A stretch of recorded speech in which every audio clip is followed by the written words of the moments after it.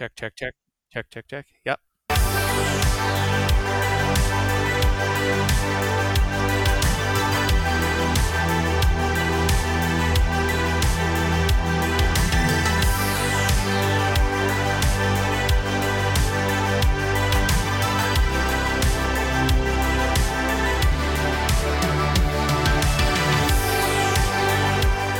Take a long hot shower and listen to the Uncut Gems podcast, a weekly show where we talk about movies nobody else wants to talk about. This is episode number 60, and my name's Jakob. And my name's Nick.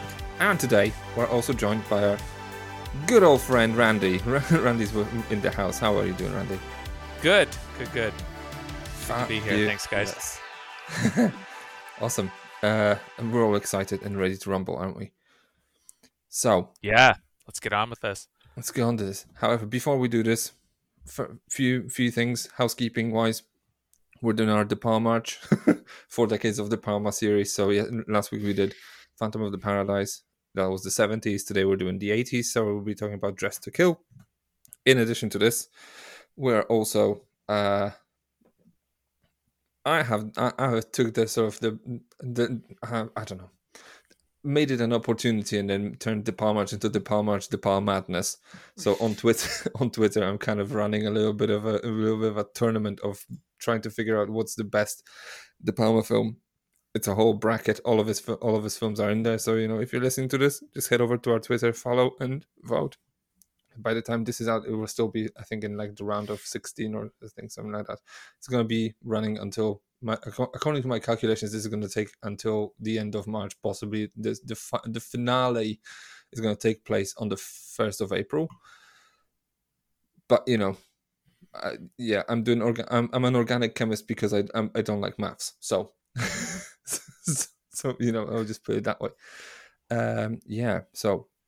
In addition to this, we have just about recorded, and I think we've already dropped, by the time you listen to this, we've dropped on our Patreon the March retrospective that ties into this, into De Palma March in a way, because it's kind of sort of connected at the hip to Alfred Hitchcock, which we all know Brian De Palma has been referencing mercilessly, and then we will get to it today as well, because it's that Dressed to Kill is kind of an obvious pick as well in that regard. But we've talked about 3 Dario Argento films together with Nicolo, and then so head over there, subscribe and listen to us talk about Deep Red, Tenebrae and Phenomena.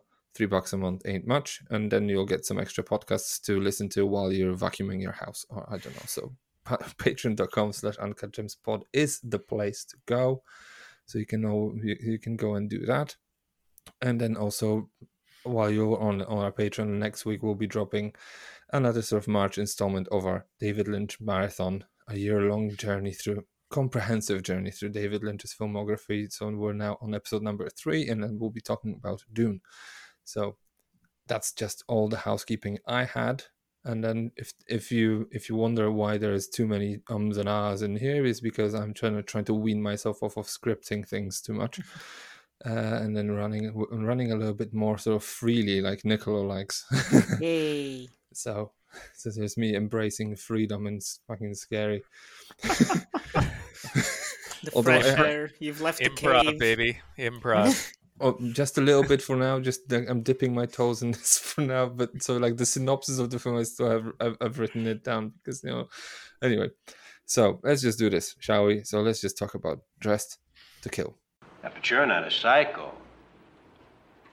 You do know some, though, don't you, Doc? Yes, of course. I do some work at Bellevue.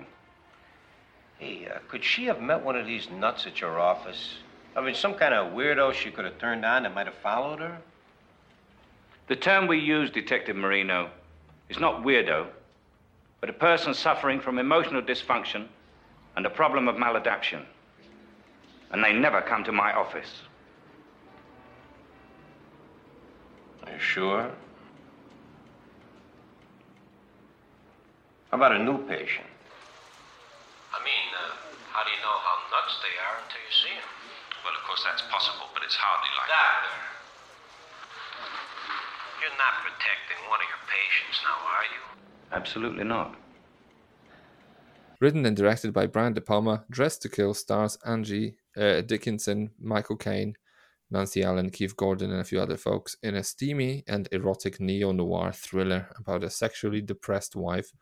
I think Kate Miller is her name. That's Angie Dickinson, who sparks up an affair with a random guy only to be mercilessly murdered by a mysterious woman with a razor blade, who then sets her sights on the only witness to this murder, a high-class prostitute, that's Nancy Allen, who together with the son of the murdered woman take it upon themselves to solve the mystery and find the identity of the killer. So, apparently in the late 1970s, De Palma was working on adapting an article titled Cruising, and if that title kind of rings a bell, it probably should. Because it was later taken on by William Friedkin, because like De Palma couldn't kind of get the project off the ground for some reason. At some point, we should probably just do a Cruising at some point in the future. It's a great episode. That's an uncut gem, right? Anyway, he took a few bits of this script with him and then reworked it into his other script, which then turned into Dressed to Kill. So he initially wanted to cast Sean Connery in the role of Elliot, which is the psychiatrist in the film, but due to scheduling clashes, he couldn't do it, even though Sean Connery was very much on board with it. He also wanted Liv Ullmann to play the role that went to Angie Dickinson, but Ullmann declined based on her objection to violence in the script. Like, did she not see any De Palma film? I don't know. Anyway, so as per tradition with early De Palma movies, also Dressed to Kill became a bit of a nightmare to release because the MPAA slapped it with an X rating, so a few other few choice cuts it had to be made to bring it down to R. Yeah, it is now available to watch in an unrated version, so you don't have to worry about finding the right cut, I think. So nevertheless, critics at the time liked it. I think Ebert liked it, Siskel liked it, Pauline Kael, who has been like his champion, De Palma's champion all throughout his career, I think. She loved it dearly. And notably, and I think we'll get to it because it might be impossible not to, Dressed to Kill became somewhat notorious among the budding trans community in the 1980s. Though according to De Palma, the gay community embraced it as a flamboyant cult classic at the same time, which is a weird sort of situation to be in. I think we'll get to it at some point anyway.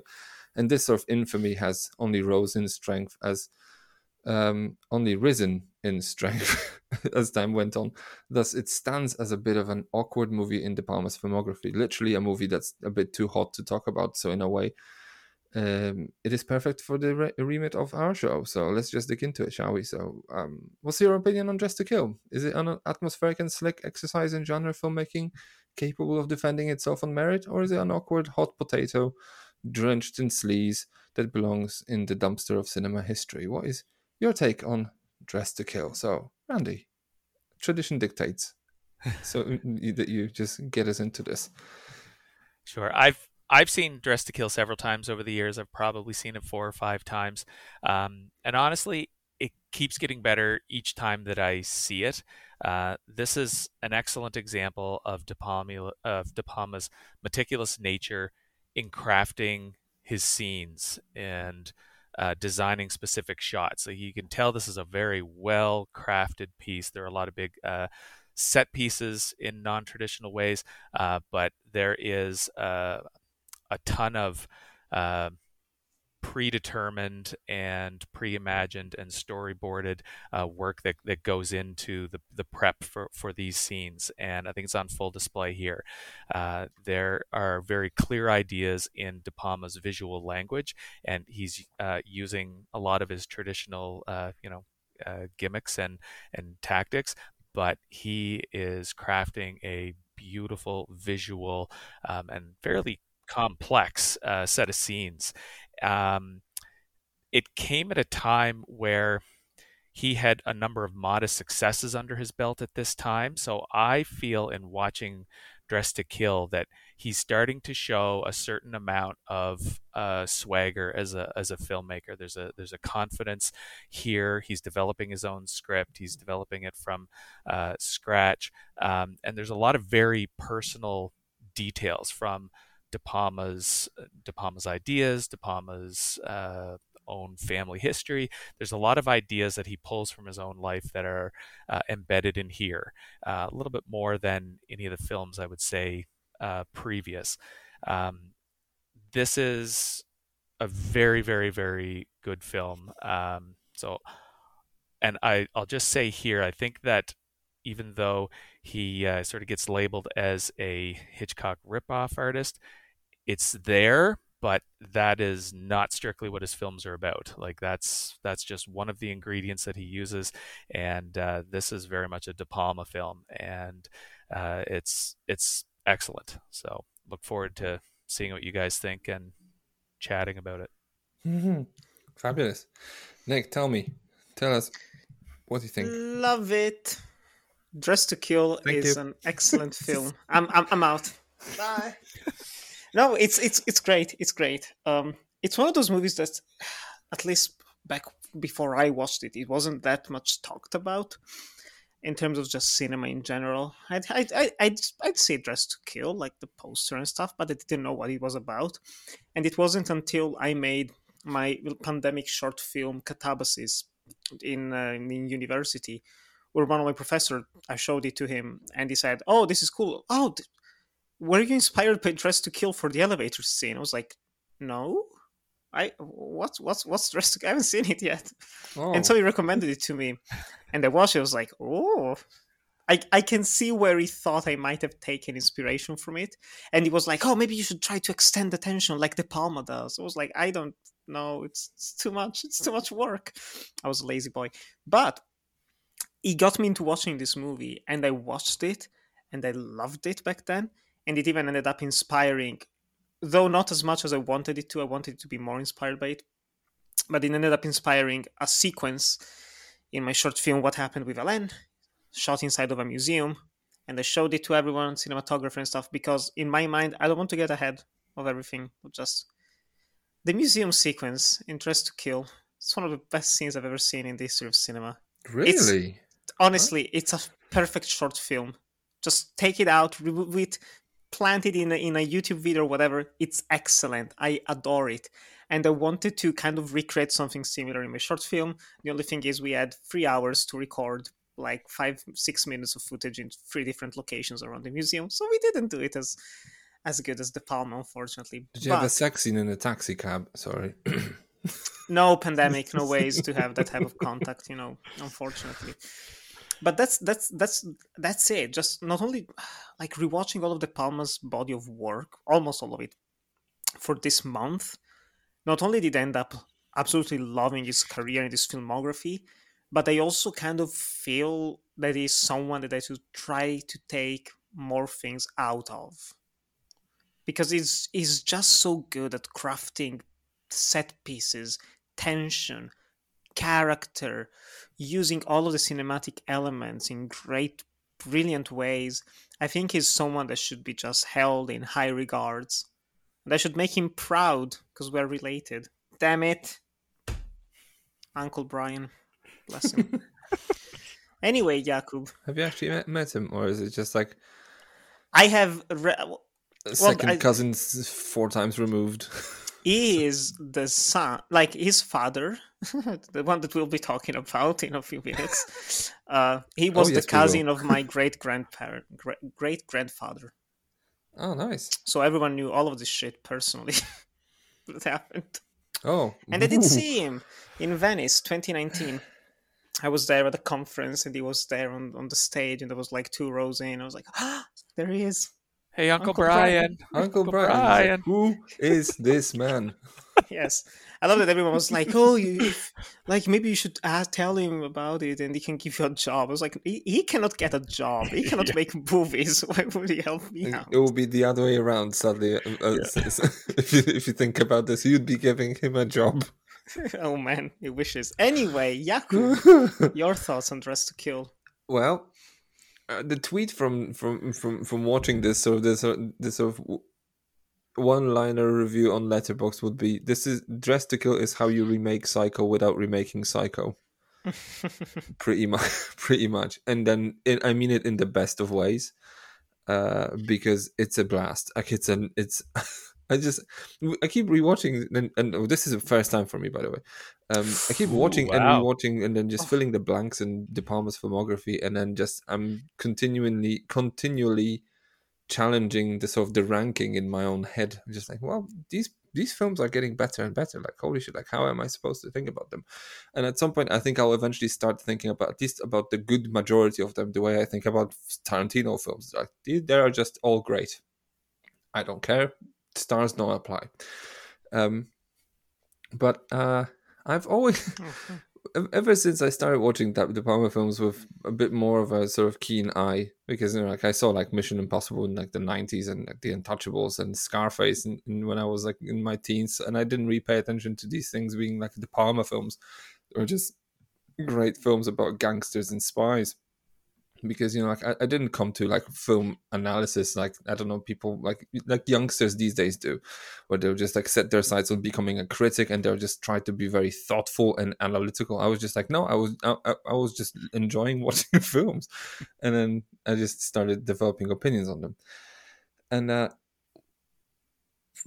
I'll say, like, for in my head, Brian De Palma is like the sort of the paragon of American giallo. Like ever since I kind of clued into his connection to Argento and Bava and Hitchcock, I kind of saw him as he's doing what the Italians were doing in Italy at the same time, only better. Yes. Put it this way. And I'm just looking at this, and then Dressed to Kill is honestly the best example. And we've just spent almost 3 hours talking about Deep Red, Tenebrae, and Phenomena. Just head over to our Patreon to subscribe and listen to this conversation. We just spent almost 3 hours kind of trying to identify the certain sort of aspects of what makes giallo films work and where they fail to work and what would make them cook a bit better. So, and for my money, the answer is like you should probably just look at De Palma pictures, because he's essentially making these films the way they should be made. And Dressed to Kill is the sort of the essential giallo film that he made, I think. So he's taking the because I think, Randy, you just mentioned that it's just like, oh well, it's like it's almost too reductive to see this as a Hitchcock rip-off art,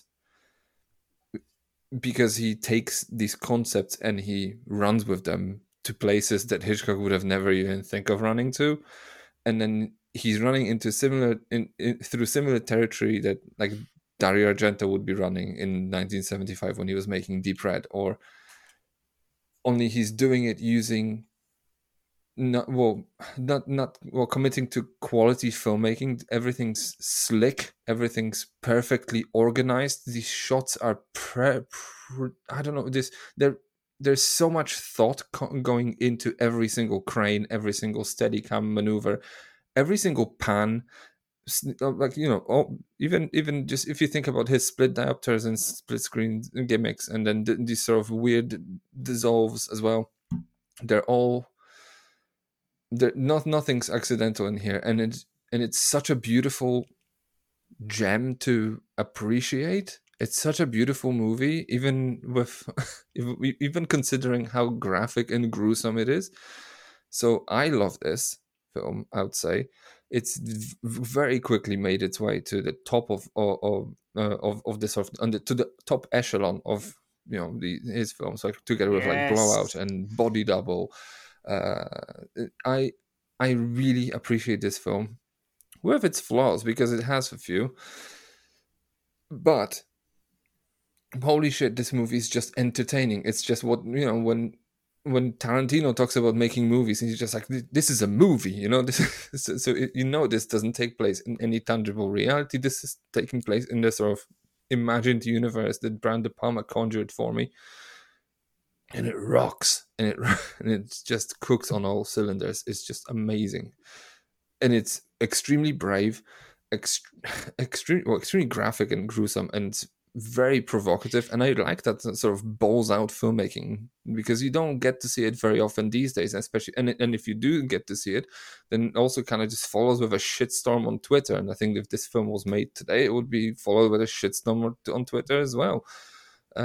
So there's that, which I think we'll get to, but yeah. So this is where I think we're all kind of standing in the same sort of place on this film. Like, we're all fans of this experience. So I think it's almost difficult to kind of just to start talking about the film, because it was critically acclaimed at the time, if I understand the sort of the landscape at the time, I think it was critically acclaimed, though people didn't turn out for it because it was, I think, just on the basis of the rating. Although I think Randy, because you have insights, that you have this sort of spidey sense, like you're like Jennifer Connelly just speaking to insects. So you may be able to kind of offer a few nuggets of your wisdom as to why people did not really turn out for it the way they probably could have. But maybe it's better to kind of just ring this all back around to De Palma's childhood and start talking about this way, because I'm watching this and I feel like this is a very personal film for him, because all of his films are sort of very voyeuristic in nature, and they all kind of just, you could see that they're all in a way Rear Window knockoffs in some respect.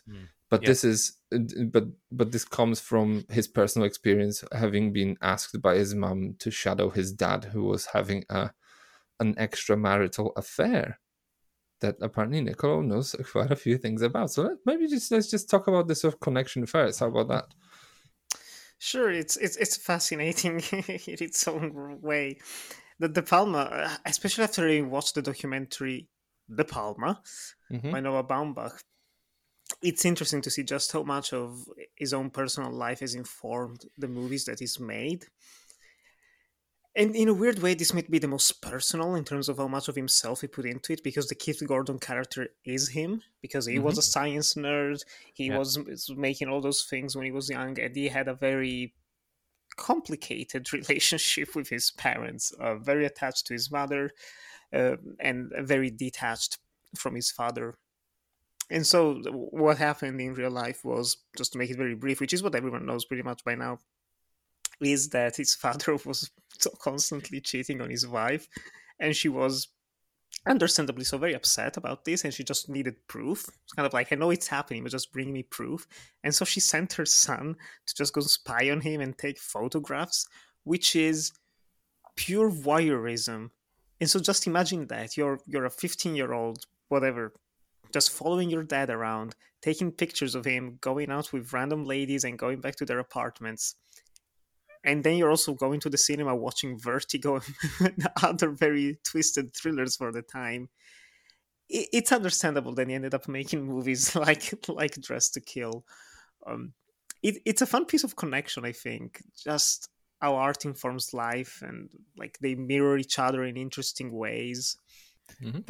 And there's a theme that seems to sort of come up in De Palma's films, and that's around sex. Any seemingly non-healthy sexual relationship in De Palma's world of cinema leads to consequences. So, there's the whole repressed sexuality in Carrie, and you've got affairs in Blowout, and here you've got the whole DID and split personality thing that, a trigger of being aroused. So it's almost as if his attitude has been somewhat informed by these experiences, maybe for like the trickle down effect from how his parents' relationships from his father's extramarital affairs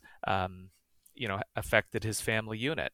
That's, maybe I'm reading in, but there's certainly a thread in a good number of his films about sex usually isn't normal, and it usually comes with negative consequences for someone, and we certainly see that here in Dress to Kill as well. I mean, that's an interesting wrinkle, actually, if you think about this. What you're just saying, that sort of sex in his films always leads to consequences. Like, there's no, I can't think of just a sex scene where just two people romantically involved will be expressing their sort of emotions for one another in a physical way. It always feels dirty. It feels lurid, right? And in a way, actually, nudity in his films kind of feels like you feel like Norman Bates, in like you're like, you feel like a peeping Tom every single time someone's naked on the screen. And I could only postulate that this is purposeful. Like, this is not an incident. That this is something that is baked into these films, and then especially when you think about the character of Keith Gordon's, whom I adore because he's my favorite, one of my favorite things about Christine, one of my favorite films of all time. Yeah. But if you think all about that this, jazz, he's in all that jazz too. he is, yes. Yep. Yeah. So, yeah. Subscribe to our Patreon. So it's all I'm going to say. But when I first saw, like, okay, well, I didn't walk into this film. I mean, I only knew the sort of main twist because I watched the documentary and it's kind of just laid out in there. So that's just it. But I don't watch movies for the plot. So it's not like, oh, I can't watch it now because someone told me that Michael Caine's the killer. Oh, It's ruined. So, Done. spoilers.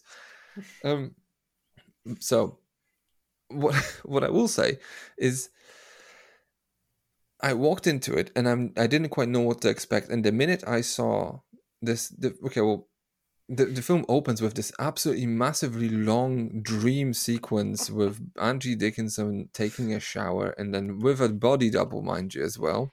Which, Hey. when you think about what Body Double is as well, and as a scene at the end of Body Double actually has a scene that kind of probably was exactly lifted from how Dressed to Kill was shot, right? Only without people wearing vampire makeup. Yeah. So, and then it kind of just transports you into this sort of weird sort of lab of her sons, and that looks like, like an opening to Gremlins. With this sort of inventor just Very inventing 80s. smoke-free,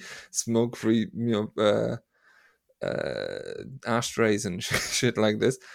And then I realized, like, what is this doing here? Why am I looking at this sort of weird lab of some teenage nerd? And I'm just realizing, of course, this movie is about Brian De Palma. And then on some level you could say that all of them, they are kind of on this way, but I think this is most explicitly a film that's processing the shit he's gone through.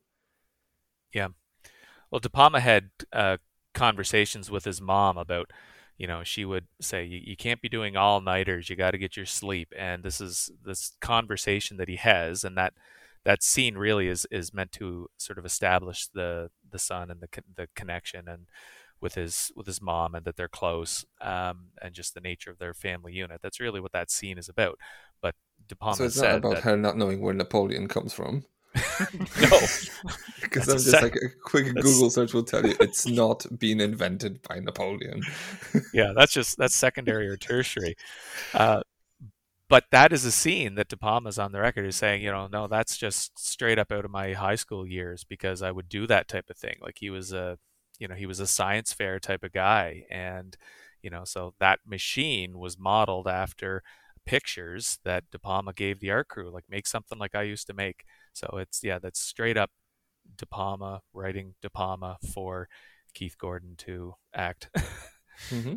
But then if you think about it, if this is in fact an extremely personal piece of storytelling for him, then it actually begs a question. Okay, well, what lengths does he have to go to actually to process this grief, and how this grief is directed? Because when you think about this, Kate, or Angie Dickinson's character, she has these sort of rape fantasies. Then she goes to the museum, and correct me if I'm wrong. The guy she's having sex with in the shower, that's the same actor who then she meets in the museum, right?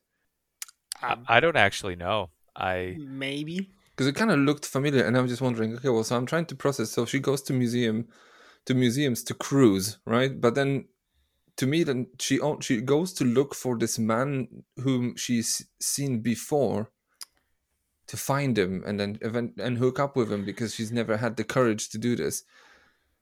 And then, as she actually works up the courage to do this, she then finds out she's sold her gonorrhea, and she gets murdered in an elevator just immediately thereafter, which seems like almost like a biblical vengeance. Like, this is almost like very sort of very spiteful retribution on behalf of the storyteller, who's effectively God in this scenario, because he decides who lives and who dies.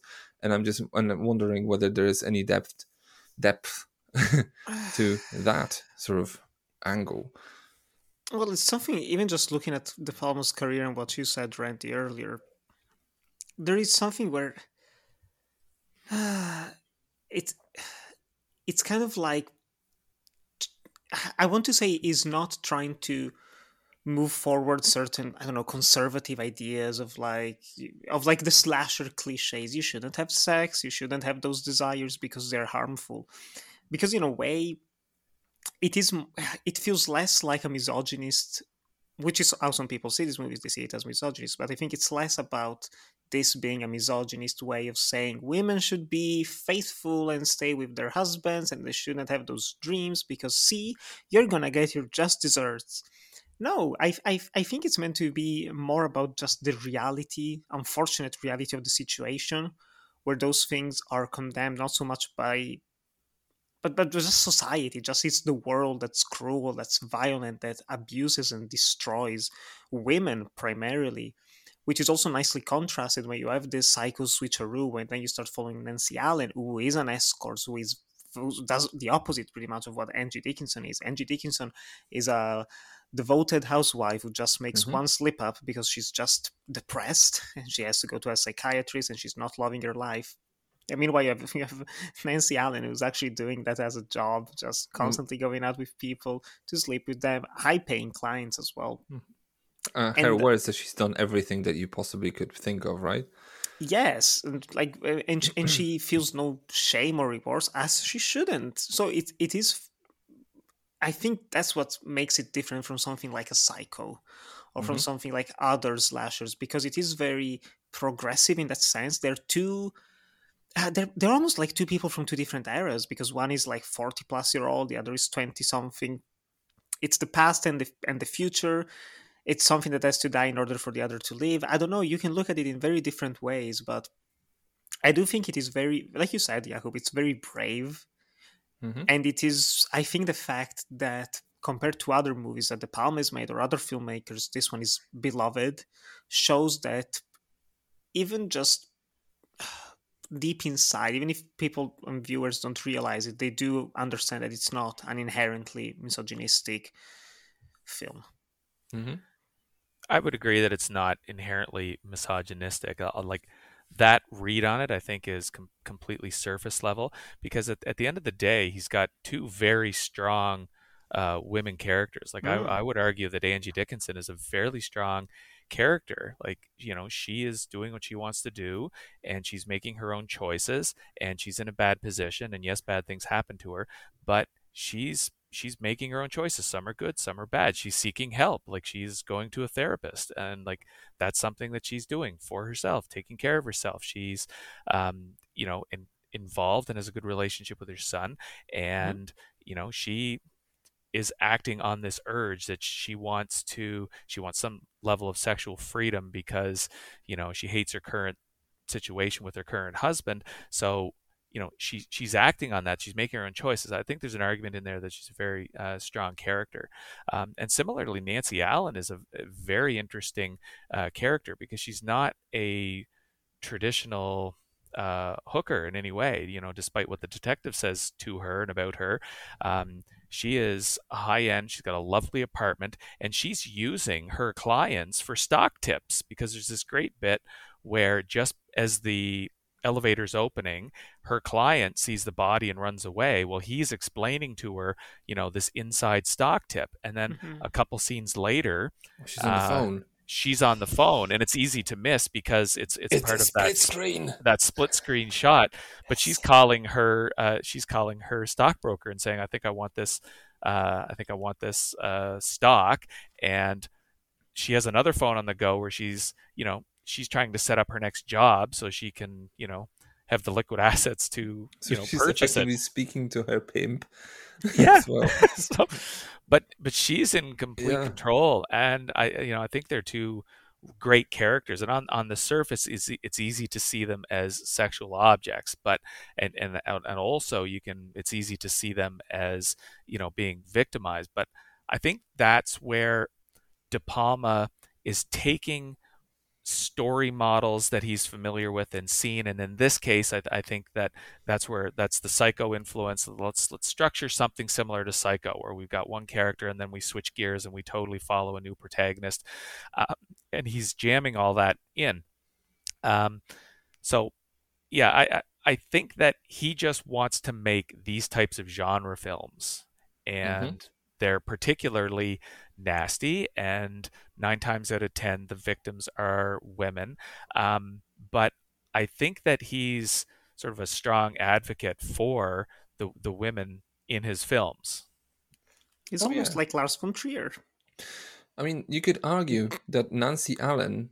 I mean, there's an interesting. I mean, but before that, I'll just have to say I need to rework my top 3 because I totally forgot about the split screen sequence where I'm struggling to focus because there's 2 things happening at the same time. There's this interview with this transgender person that Michael Caine's watching, and then they're both have the TV on at the same time while they're doing other things, and then Michael Caine's also in the, like, you can see the TV, you can see his reflection in the mirror, and there's the split screen which is a soft split as well. And I spent a minute and a half just adoring this setup. Yeah, and I almost did what basically De Palma wants me to do every single time he splits the screen, because when he splits the he uses a split diopter. He wants you to take in everything. He wants to take you. He alerts you to the possibility there are 2 things you need to pay attention to. When he splits the screen, he wants you to forget shit. Like, he wants you to miss stuff because you'll be just too engrossed in the sort of, for instance, in Michael Caine watching this sort of documentary about this person who's being interviewed in a very sort of earnest and in an awkward way by, I can't remember if it's Johnny Carson or someone like that. It's Phil Donahue. Or Phil Donahue. And then and at the same time, Nancy Allen's making a phone call that's ultimately, well, it's a very interesting character trait of hers that kind of leads you to believe that she's a bona fide hero in here, that she's in control. And to label this film misogynistic, or just De Palma misogynistic, and for that matter, is, as I totally agree, it's totally surface level. It's so superficial. Yeah. It's very sort of pear-clutching criticism, if you know what I mean. Just like people who kind of do this, I always imagine that they have a special sofa in their house to faint on, right? It's just what it is. But when you compare these 2 characters of Angie Dickinson, who's a repressed person who really hates her life and tries to do something about, so she makes decisions. She's deciding to do something about what she's doing, and she gets punished for it. While Nancy Allen is who effectively solves the crime, solves the mystery, right? Even though she's, for half of it, she's almost a damsel in distress. And this is I think this is what De Palma also does. He kind of convinces you that these women are damsels in distress when they're not. They're either femme fatales, and they're in effective heroes of his stories. And I find that fascinating. And then just to continue on the sort of violence argument, when you think about just violence in general in films, why is this always that women get the knife in the back and not men? Well, I think it's just human psychology. That's just men tend to be aggressive and violent, and women just do other things in most of the time. So when you see there's just an imbalance in society, that men are more violent towards women in a physical manner than the other way around. That's just what it is. So I think that's also just an expression of this. And I totally agree that I think De Palma just wants to make movies that he likes, and then he just happened to grow up watching the shit that he did. And he's just manifesting these things that way in a very sort of sleazy and upfront manner. And I'm here for it, baby. I'm here for it. So, yeah. Well, De Palma's had a good quote in an interview I saw. He said, like, I get sick and tired of having to go to these panels and people keep asking this thing. But at the end of the day, when it comes to the damsel in distress, that's just a piece that's part and parcel with the genre. And ultimately, it's way more impactful if you have a woman at risk than if you have Rambo at risk. So that's, and there's truth in that, right? Like from a storytelling standpoint, like that's true. Well, yeah. I mean, because like I don't know. I feel more connected to a character when the character is vulnerable, right? Because well, maybe First Blood is probably not a good example because John Rambo in there is kind of vulnerable. But when you think about sort of when you deal with an action hero, I don't know, Rambo 3, someone like, yeah, no, he's getting tortured. I don't care. He's gonna be fine.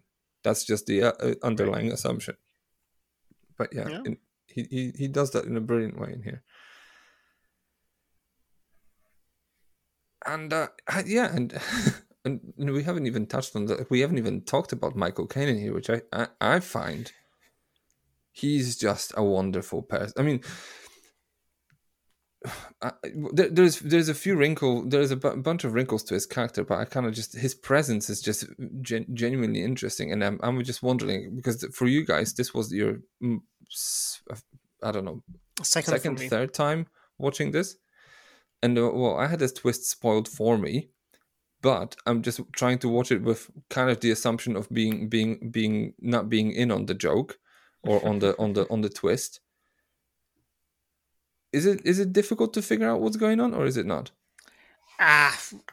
Personally, as someone who didn't know the twist going into it, I figured it out relatively early on. Not so much for the Psycho connection, to be honest. Weirdly enough, I didn't even think about Psycho the first time around watching this. Even with which the seems museum sequence, and then Ram effectively this woman being taken out of the picture exactly 30 minutes in just the same way Janet Leigh is taken out. Only instead of in the yes. shower, she's taking out in the elevator, and then he just does what Hitchcock couldn't do, which is just showing you all the violence that Selznick would have said no to.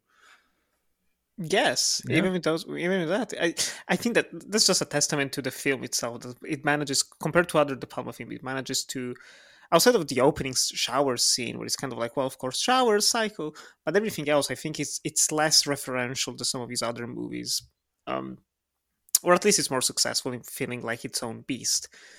But I figured it out primarily, and that's kind of just a byproduct of making mysteries like this. It's a limited cast. Is trying to avoid showing. Oh yeah, it's just like, It's like the who's it gonna Dario be? It's gonna be the kid. It's gonna be just Kid like Gordon. it's gonna be someone that you've seen already, right? It's gonna be someone that you've seen already. He's using this. This is easily the most giallo movie that he ever made because of like the I am the killer, and I have this weird, slightly high pitched voice whispering. It's William Finley, by the way, on the phone. Which is Did you William know? Finley, yes, Yes, that's right. the Phantom himself. He And lends just his voice, the voice he did not have. yes, and It you should have have this been Paul constant Williams, actually. just shifting it, and you have this constant just motives of mirrors whenever Michael Caine is around. It's just someone says something, he just looks at himself in the mirror like, oh. And so I was like, okay, something's up with him, and then I thought it's probably like split personality or something like that. And that's when just everything's leading up to, Bobby left his apartment, he goes to the doctor and he's talking about Bobby and blah blah blah. So I don't want to say it's predictable per se, but even though I figured out early on where it was going to go, I still enjoyed the ride because it's worth it, and it didn't take me out in any way. I'm not one of those people who's like, I'm smarter than the movie. Film's horrible if I figure it out. It's like, no, it just happens sometimes. You see a lot of movies, you figure this out. I wonder if when this opened, it was a little bit, more of a shock at the end. There's been a lot of content viewed by the last, couple generations. So, and then you had in the 90s like a wave of twist ending type of deals. So I wonder if it's a little bit easier to see it now and sort of forecast that. And there's something very odd looking about the Bobby character where when Elliot is dressed up, and I only realized not all that long ago that is not Michael Caine in the as the woman in blonde, but she's very odd looking, that Susanna Clem, when she's in that makeup. And I didn't quite make connections the first couple times I saw it that there was second who she was. Like I know they explain it, but it's She's the police she's the officer cop. spying Yeah, on Nancy Allen. right. But it's sort of a weird, like when you see it, you just connect it with the killer, and like I know there's a few shots where you see one, and then the next shot you see the other, but it's I don't know. There's something about that that's not fleshed out, and it's a little bit too coincidental or something. But to the Michael Caine thing, I think it might be easier to see that there's some sort of there's some sort of twist, and it's probably fairly easy to predict for a modern audience. But again, too, that's not what the journey is strictly about, right? That's just Yes. the punctuation point that comes close to the end of the movie, but it's not even a full stop, right? It's more of a semicolon because then there's more after that. But uh, yeah, it's fun to watch this in sort of a twisted way because you're at the mercy of De Palma and his storytelling. Like he is just in this film in particular, and Blow It and a couple of his other high end ones. Like he has this visual craft happening where he sucks you into this world, like you were saying, Jakob. Like it's this De Palma world, and he plays with time in a weird way. So when I say he slows things down, like that's not a pacing issue. His pacing That's a tension of his issue. yeah, absolutely. But what he does is like he slows down time, and I'm trying to think. There's not a whole lot of slow motion in here, but what he will do is he will show the same 2 seconds of something from two different perspectives. So all of a sudden, that's 4 seconds, and just he elongates these scenes with the cutaways, and his coverage of scenes is just immaculate. And Yeah. this film doesn't really feel like a 100-minute film or whatever it is. Like it feels like it's an hour because there are a number of these scenes that are 10-minute scenes, whereas in another film that is doing something similar with its structure, they might be half the length. Like he is just elongating this masterfully, and he's filling a lot of the space with that beautiful score too. Like Pino Donaggio needs a shout out here because this is he's got 2 or 3 fantastic scores that he's done for De Palma. This is one of them, and like that, a lot of that slowness and a lot of that space is really filled out by the sweeping use of music. But that's something I find that De Palma does. Like he crafts this where he's stretching things out. He's making simple scenes into complex ones. Yes.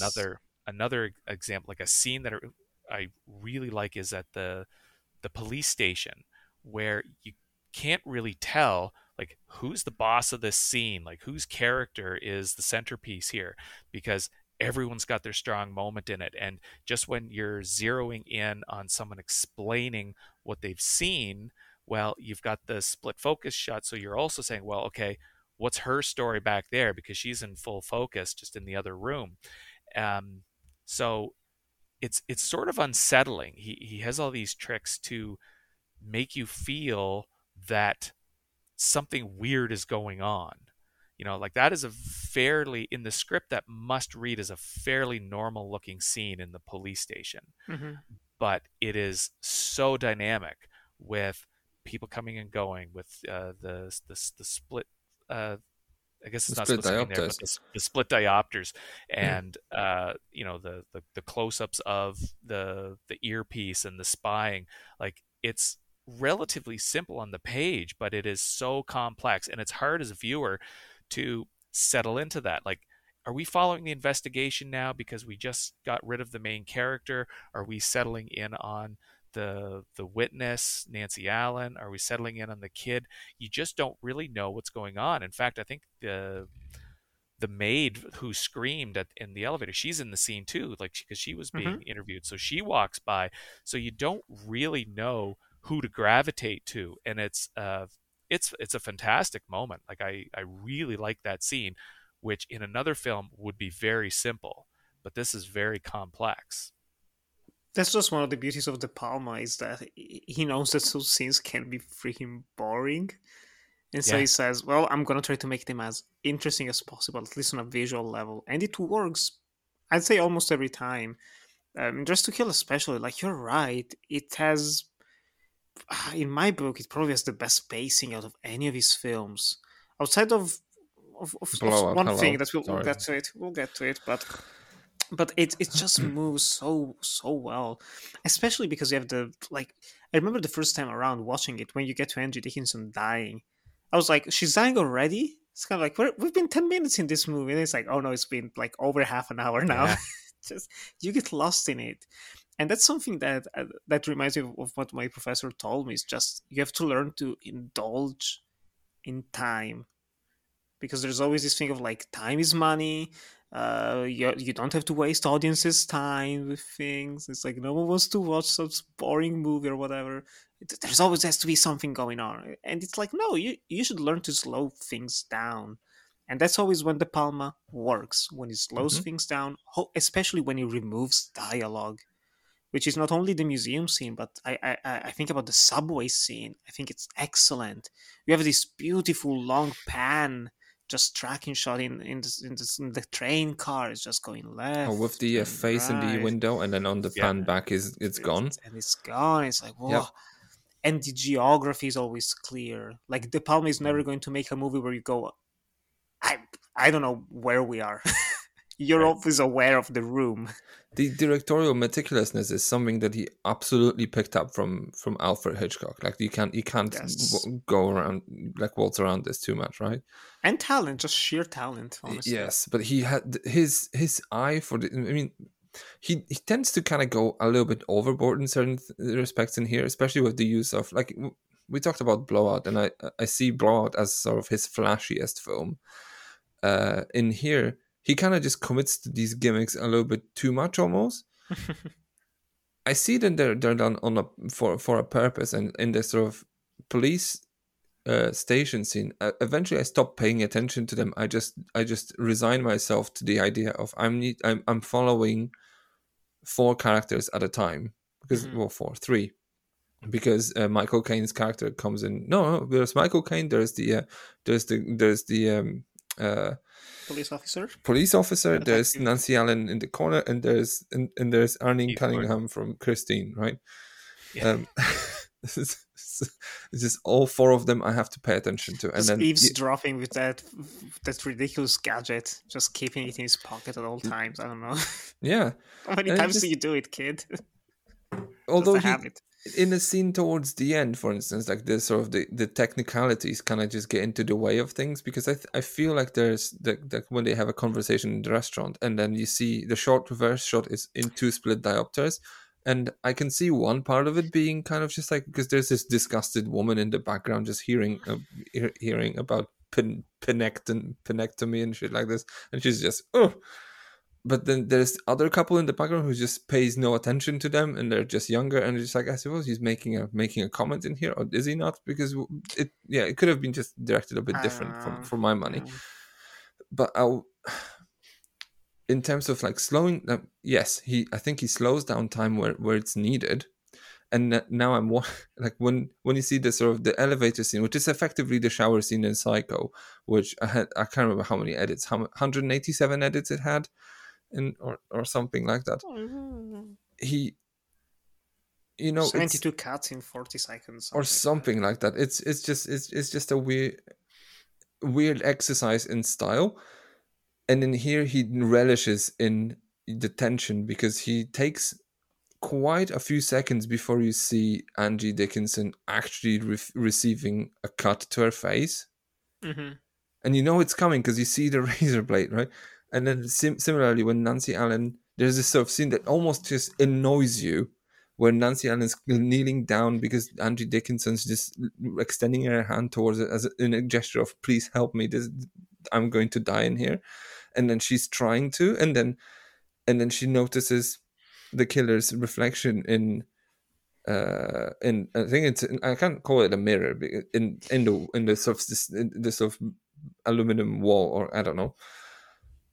Yeah. And then it takes forever for the razor blade to drop, and then you feel infuriated because you're almost conditioned to experience these things in a more rapid succession of shots, as in like this is more economical usually, and he takes his time, and he shows you everything. He shows you how he splits her up, up the, like goes from like, I think, bottoms up almost, like, and you see the cut to her face, cut to her neck, and almost feels like he's trying to show Dario Argento how shit's done.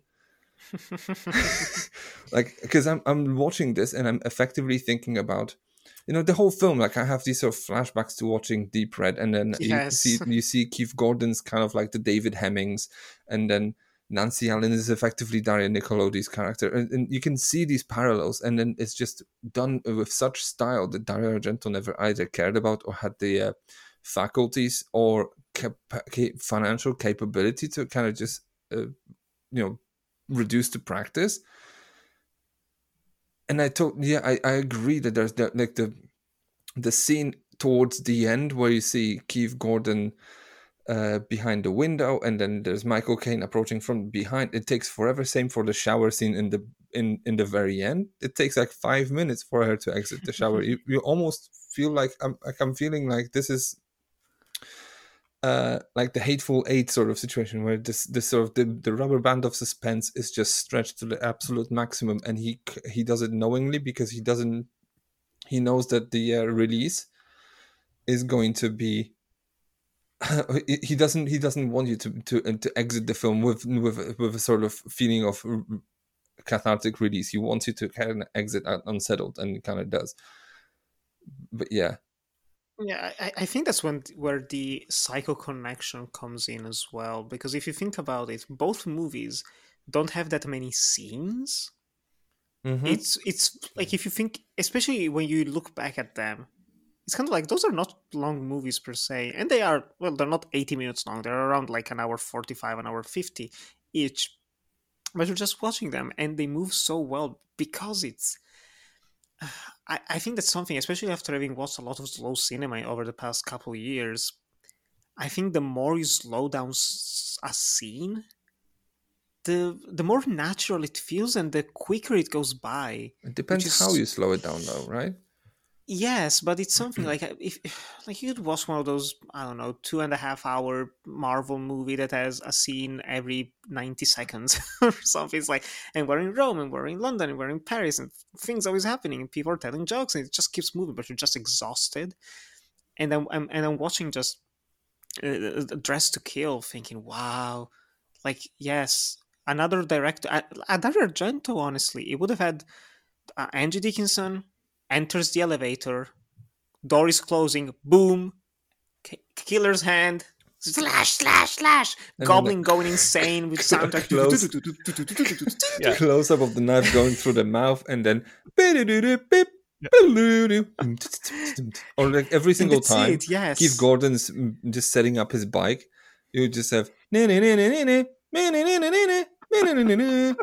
just in the background. Pretty much. And it's, again, it can still work, it can be fun, all of that. Yeah. But you're watching this film, especially on a rewatch, you know where it's going. It's just kind of like, there's the little girl, and then she goes on, and it's like, fuck, the glove. She forgot the glove again.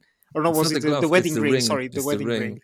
Yeah. I forgot the wedding ring. She remembered about her husband, and that's what got her killed. She could have come home without the ring. It's everything. It's so, again, like you both said, it's so frustrating. And the way it's stretching the tension, I'm just in it. And I'm not feeling the time. I'm just in the flow of everything. And that's kind of what makes me want to say. Part of me wants to say that, like, half of this movie is my favorite Brian De Palma movie. Oh. Half of it. Which because half? It goes the first half.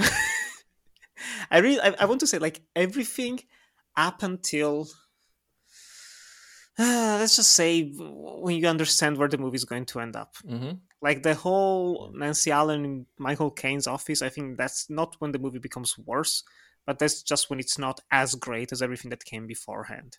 Everything that came beforehand, it's like 10 out of 10. Loving it, loving the style, performances, dialogue, everything.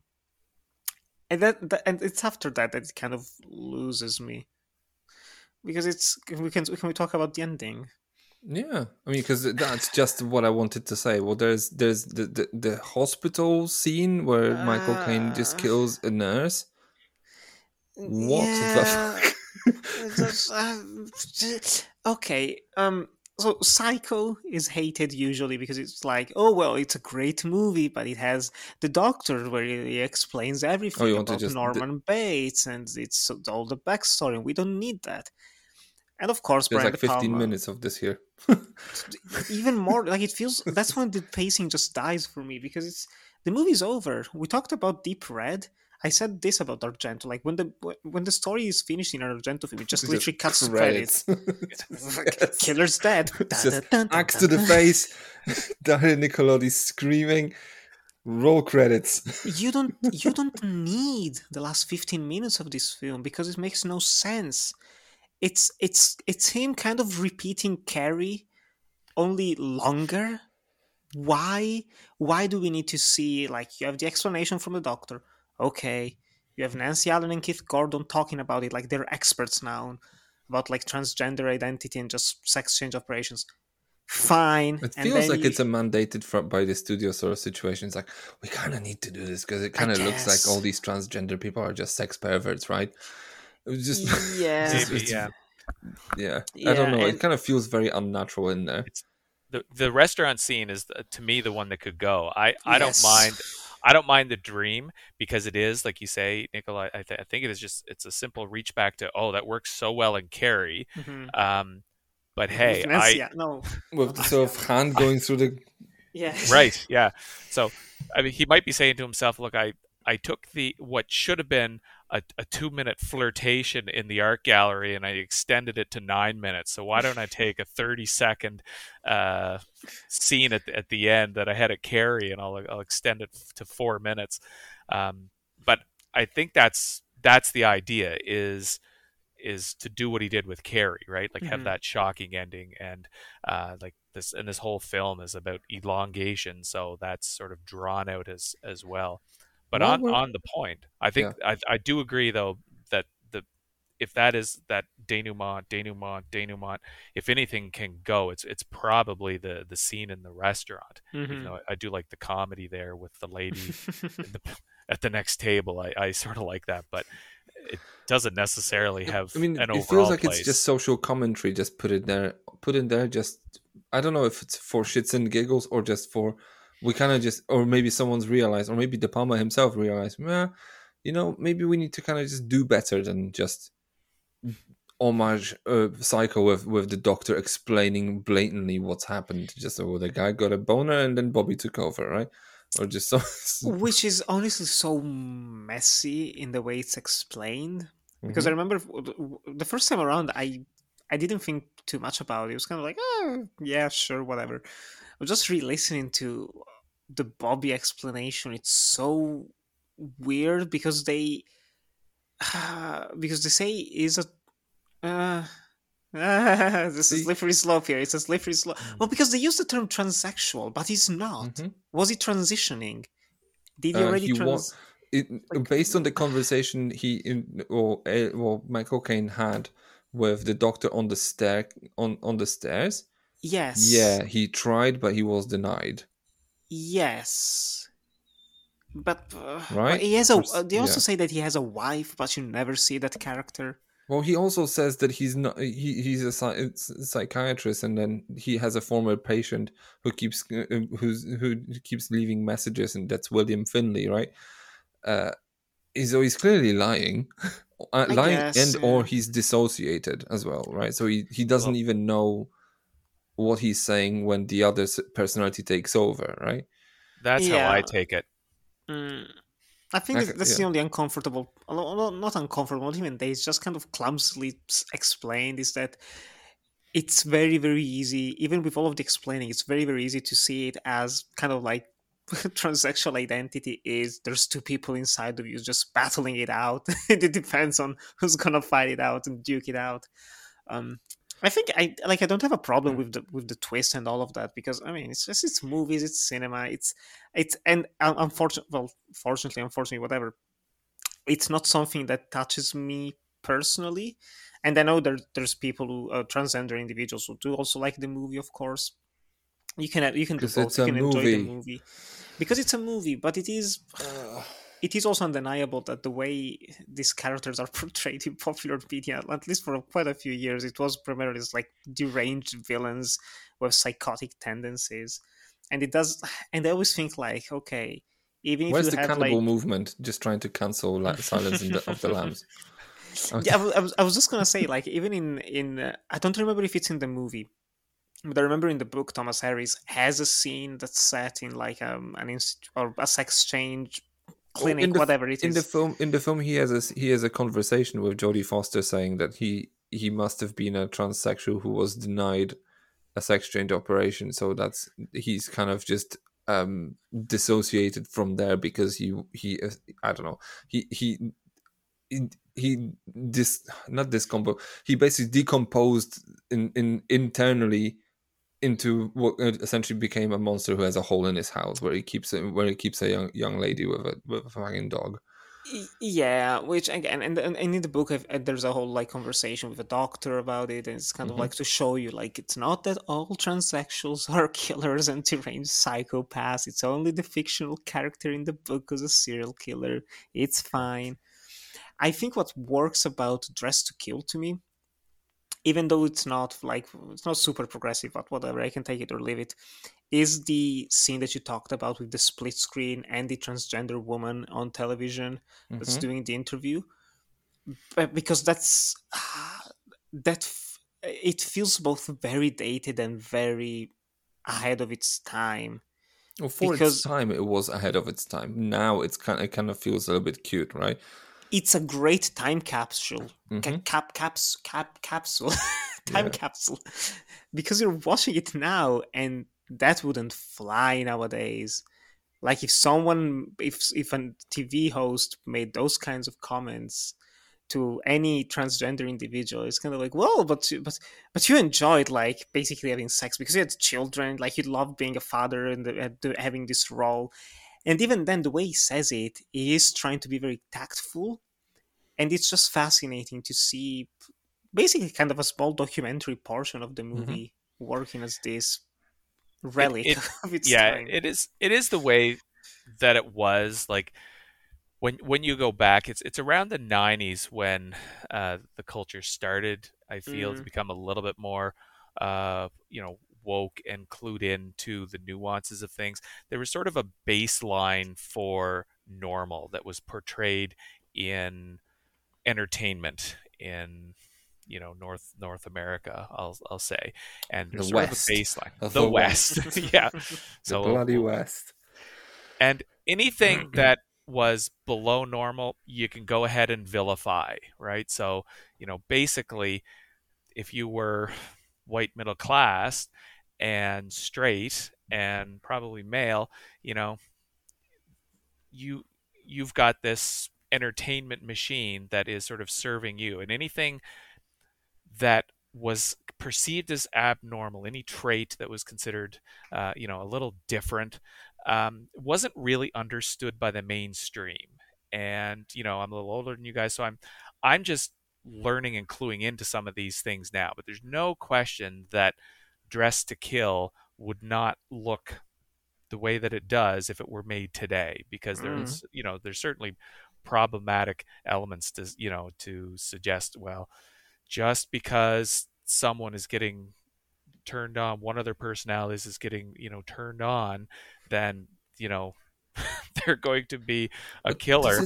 is a There's movie conceit, right? That's all it is a plot Yeah, device, Oh, it's right? borderline science yeah, fiction. yeah. Yeah. But it is to say though that there are problematic elements here, throughout, like even the punks that are on the train platform. Yeah.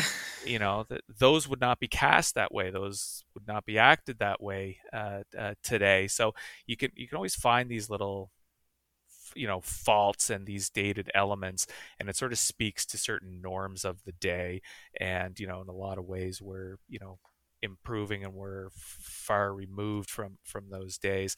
But still, Dress to Kill is an output from that generation, and it's interesting looking back. But yeah, within this film world, it all works, Hmm. but but still, there's certainly pieces that now someone looking back can have all kinds of problems with it, and it's hard to dispute them in a certain way, except that the film existed in a bubble of its day.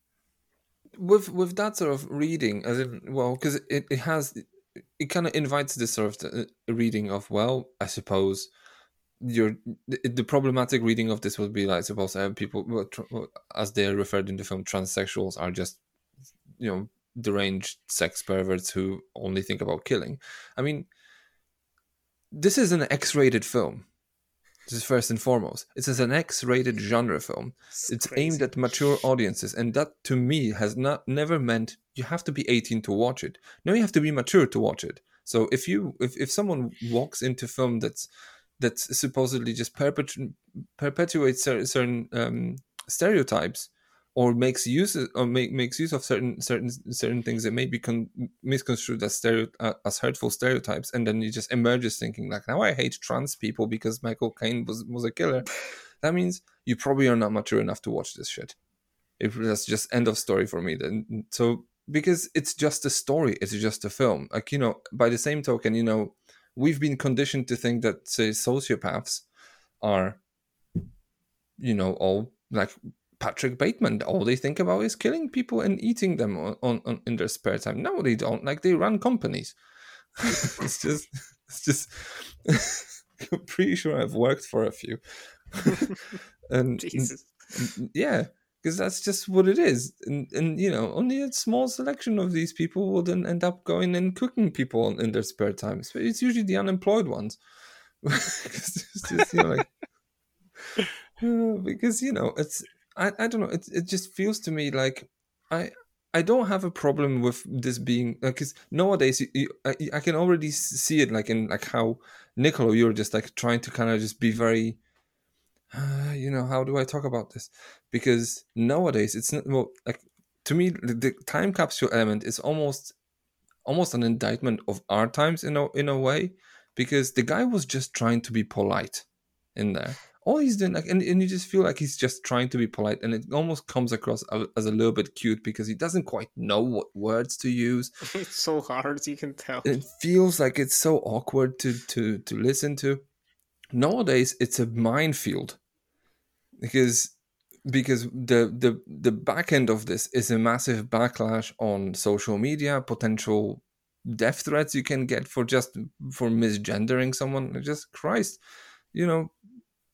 people just need to calm down. It's just a movie. I think that's important for just education in general. It's different times, like you said, Rand. It's just things change. We become more aware of certain issues. We become more sensitive, and sensitive is a good word. Yes, because sensitive to them, to the point where this wouldn't happen nowadays. I think the movie as a whole probably wouldn't happen. I don't think there's been many transsexuals as killers movies in the past couple of years. It's just a twist as well, because you don't expect it to be the outcome, right? Yes, and I think the main problem nowadays is that it's very easy to misunderstand the movie and take it as face, like we all said about this film. It's very easy to take it as face value as being misogynist. You can say the same thing about some movies being homophobic, for instance. I remember like reading what's the Saint Maud, like reviews that says Saint Maud is homophobic. It's like, where? What's the homophobia? Have you seen the movie? We've clearly watched different movies. Simply because I still have to see Saint Maud. I'm not going to spoil anything, but it's basically one of those things where it's kind of like, if a character is very insecure about their own sexuality and they have mental illnesses, and they see certain people as being demonic, doesn't mean that simply because that person is a lesbian, she's demonic. Some shit like that. It's like, it doesn't mean it's an homophobic movie. And it's that type of shallow reading. It kind of tells me more about you as the critic who's just said like, the Joker is racist. I'm like, well, yes, it's more telling about the critic, not the film. Yes, But like yeah, if you watch Dress to Kill and the movie finishes and you go like, fucking De Palma hates women, wants to and all of it's them to be dead, transphobic as fuck. super transphobic, just kill him, death threats. Why did this movie get made? Blah blah. It's like, well, no. Um, but again, like we have to acknowledge all three of us come from a place of privilege, and we're not knee deep in those in those issues. Like, so it's easier for us to make those types of comments. So it'd be interesting to see nowadays. Um, I think, I don't know, like even something like Sleepaway Camp, that up Mhm. until 5 years ago was demonized for its portrayal of a transsexual character, is being redeemed as, actually, well, if you think about it, what happens, it's surprisingly ahead of its time and accurate. So who knows, give it like another 5 years, maybe someone will make a very a trans critic will make a very interesting article about Dress to Kill and defending it, and we're all going to look at it under different eyes, or maybe not. Oh well, probably unlikely because now there's a narrative, right? So that you kind of have to just follow, and then if you kind of just don't toe the line, then the community is gonna turn on you. Like it's just a minefield. So No. yeah, to kind of bring it back to the movie itself. Like as in like the whole twist, and by the way, like the whole twist, no, not twist, but the psycho moment in the film when the doctor sits down and explains blatantly what the fuck's happened, right? If you watch Psycho and you even think about what 1960s sort of state of science was at the time, I'm not sure how cutting edge it was at the time. It kind of already feels like the guy's just who's explaining this to this, he's dumbing shit down for people who have no clue what they're talking about as well. Mhm. Right? So there's this element. So it just feels like, oh, it's just very broad and very. It's not what it's like. He's not explaining this to me. He's explaining this to the mustachioed police officers who he's clearly on cocaine half the time. So there's also that. Yeah, but I feel like in general this is an interesting twist because in a way this is a Giallo film with a small cast, so you cannot expect someone to be the killer, and then if this person came out of nowhere, it's just no, this is just a random dude you saw in a museum. It would be just like, why? So it has to be someone you've seen, and it makes, I don't know, it works in the context of the film. It just makes it an interesting murder mystery to me, and I not for 1 second I thought just like, well, maybe there is something to it. Like no one does this. Like this is a red herring. Like watching this film and then exiting saying this is a transphobic film is a red herring in its own right, because the film is about so much more, and then it almost disregards like the entire sort of ocean of thematic depth that's kind of just related to De Palma's childhood as well. It's just, yeah, it just sells the film short. It's a way of processing grief as well. Everything that Keith Gordon does, and you can see the grief of the character. You can see the literal grief of the character losing his mother, and you can use it as the figurative grief of De Palma losing his parents for the price of one, pretty much. Because you can, I could honestly see that there would be people who are, I think Randy, you mentioned this, like, oh, people in the train station would be cast differently. Do we actually think that, say, people who are working on this movie said to themselves, to one another, we need to cast like 5 black extras to be the hoodlums, or did they not care? No, I can see that actually. Really?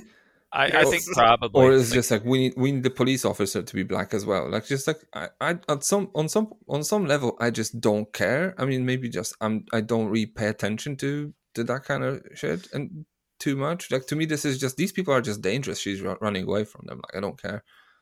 yeah, that's the point, and that's the read. But I think quite probably you had to have racialized people cast. That would have been the thinking at the time. Like, we need punks that create a certain amount of risk for the character. So who lives in these neighborhoods. They're going to be, uh, a Latino gang, or they're going to be a black Hmm. gang, or So I think it's automatically racialized. I think within the American system, like I think I that's mean, that's just as quite a definitely. byproduct of what America's like or was like at the time, right? It's kind of just reminds me of this conversation we had about, I think, Gran Torino at some point, where Hmm. Carson was very sort of like he had quite a few things to say about like what this sort of neighborhood hoodlums were always off color. I'm just just thinking, well, you can clearly see that white people have left this neighborhood, so who else lives there? So it's just that's just a natural consequence of what this film is about. True, but yeah, like the racial element in that sequence of Dress to Kill is not.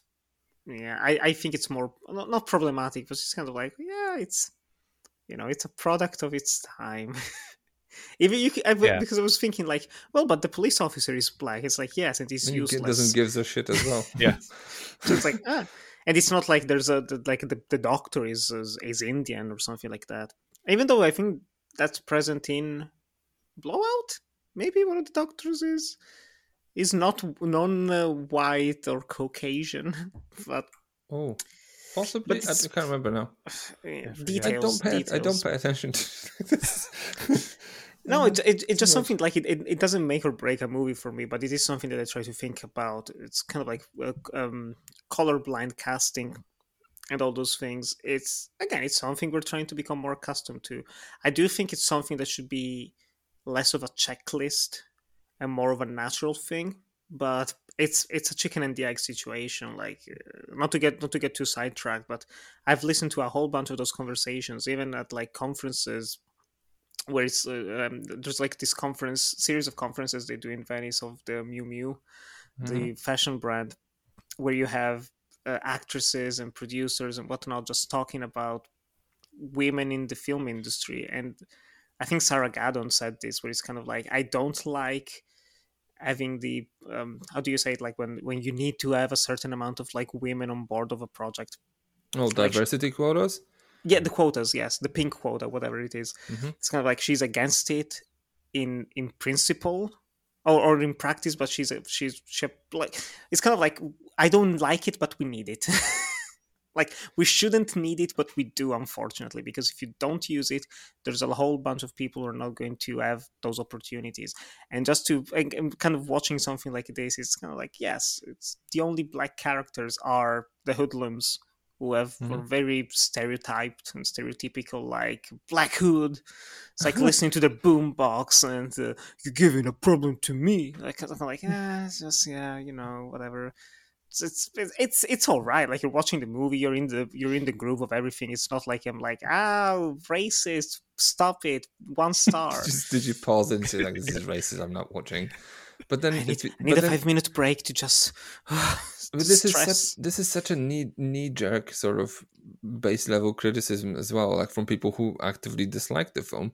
Because then you think about it, wow, it's racist because these people are like, well, but they clearly don't do anything to anyone. They're just a distraction because, like, when you think about it, all these women are hurt by straight white men, or not straight white men, just like by white men as well. So where's that? How's that for? So it's just like is this strange white guy in museum who just randomly sells this woman gonorrhea, just knowingly, mind you, right? What an asshole. Yeah. Which by the way, just to bring it back to the film, like I wanted to kind of just quickly touch on this sequence, which is an interesting little short film in its own right, and it has a few little wrinkles. Did you notice that when she's going there and she's just doing a shopping list for Thanksgiving, pick up yeah, turkey? Looking at the various people yeah. in the museum, yeah. Yeah, and I'm just thinking to myself now, having watched Tenebrae, is this something like, oh, is this Dario Argento ripping off that scene? Because she's clearly watching other people having relationships that she doesn't have. It's like in the square scene. Hmm. Yeah, Right. we're talking about uh, how to slow down scenes and take your time with it. One thing that De Palma does is he inserts the hook so you stay interested, because there's a risk if you slow something down that it does meander or get dull.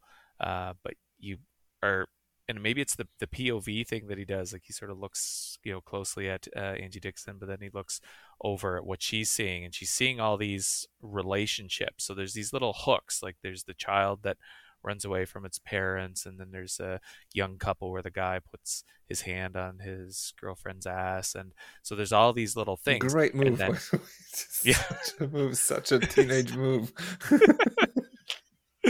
So there's these little hooks, right? And then it always cuts back to her absorbing it. So De Palma inserts these things that keeps us interested in the slowdown. So we are engaged in it. I think it's a very interesting scene to me too, because when I take a step outside of the movie, like sometimes I have these scenes, some scenes sort of, I don't want to say bother me, that's a little too strong, but I feel removed from it. I'm not connected from it, because I say to myself, Jesus, do people really go to art galleries and museums? Do they cruise in museums? Are they looking for hookups? Is that a thing, really? Well, I suppose some people do. They'll just go and say, well, having been mounted by their husbands, who just clearly just in the sort of the most detached manner possible, and then they just go like, we need to fuck someone, right? Where am I going to find that person? Yeah, museum. I mean, but it's cute again, because she clearly has no idea where to go, so she goes to a museum. So it doesn't even feel like she's actively looking for it. Like it is the desire coming to the surface, and you could even contrast it to the killer itself. It's kind of like the opposite. It's kind of like this feeling that emerges from inside of you, and she's trying to keep it at bay, and she's like starts to be flirty, but then she changes her mind, but then she's like, I'm gonna show you my hand just to touch you, but then there's the ring, what do I do? It's this back and forth between her, which is like Angie Dickinson, she's fantastic in that scene alone. It's like a choreographed dance in a way. Like she takes 7 steps one way, turns around, he's not there, then he shows up, and you expect him to pick her up by the waist and raise her above his head or something. Like it's just as like well choreographed. Yeah, like it's sort of surreal in a way, but it's totally absorbing, and I think it has to do with just the little hooks that De Palma makes us interested in what she's thinking. And it's a rom-com that takes 6.5 minutes, right? Yeah. Very rom, very little com. Yeah, I don't know. Well, com comes later. But, oh no! Sorry, I put it on a silver platter. Coming anyway. But again, this is something that we've. I just feel like a broken record, like because we've just talked about Giallo films and Dario Argento and how he does not operate with set pieces, whereas this film, when you think about, I think Nicola, you're saying, well, this film doesn't have too many scenes. No, well, it doesn't have too many scenes, but what it has is these massive set pieces. Like there's this museum set piece, which is a story in its own right, that ends with people banging in a taxi cab, with apparently onlookers cheering Angie Dickinson on because they recognize her, and she's like, "Oh, good for you." It's like, where are you shooting for people to do this? It's just location in Philadelphia or New York City. This scene, the banging in a taxi cab, that was shot on location. And by the way, another sort of little piece of voyeurism, because the taxi driver just adjusts his rearview mirror just to have a good look at what they're doing. It's a peeping Tom. I mean, like, not in my taxi. I was just like, this is like Robert De Niro. Just I had my taxi just hosed off from all that semen, and it's just like, here we fucking go again. Because it's probably it's the same New York that like Travis Bickle would be working nights in, right? It's only 4 years before it, if you think about it. It's crazy. Mm-hmm.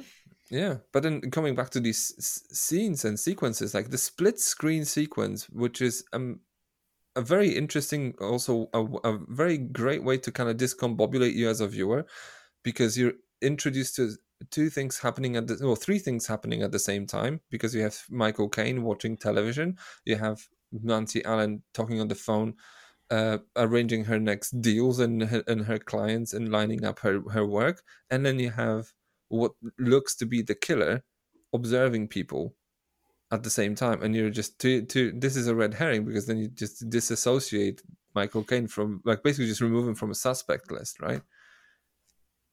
And then there's the elevator scene, another long sequence. There's the final shower scene takes 5 minutes, another long sequence, which is infuriating as all hell, but in the best way possible. It's just, there are these like 5 or 6 scenes, and maybe the procedural sort of Keith Gordon spying on Elliot's outside of his office, right? That's another sort of procedural sort of hashtag blowout rocks sort of scene where you see filmmaking saves the day once again. There's just 6 or 7 scenes in there. It's just, they're all great long, and then they have their own little dramatic arcs in there. I feel like that's one of the reasons, I think major reason why this film feels like it's 60 minutes long, because it just, you have 7 mini stories in there that just transport you. Yeah, constantly giving you setups and payoffs. Yeah, absolutely. Yeah. I love it. Yeah. It's so good.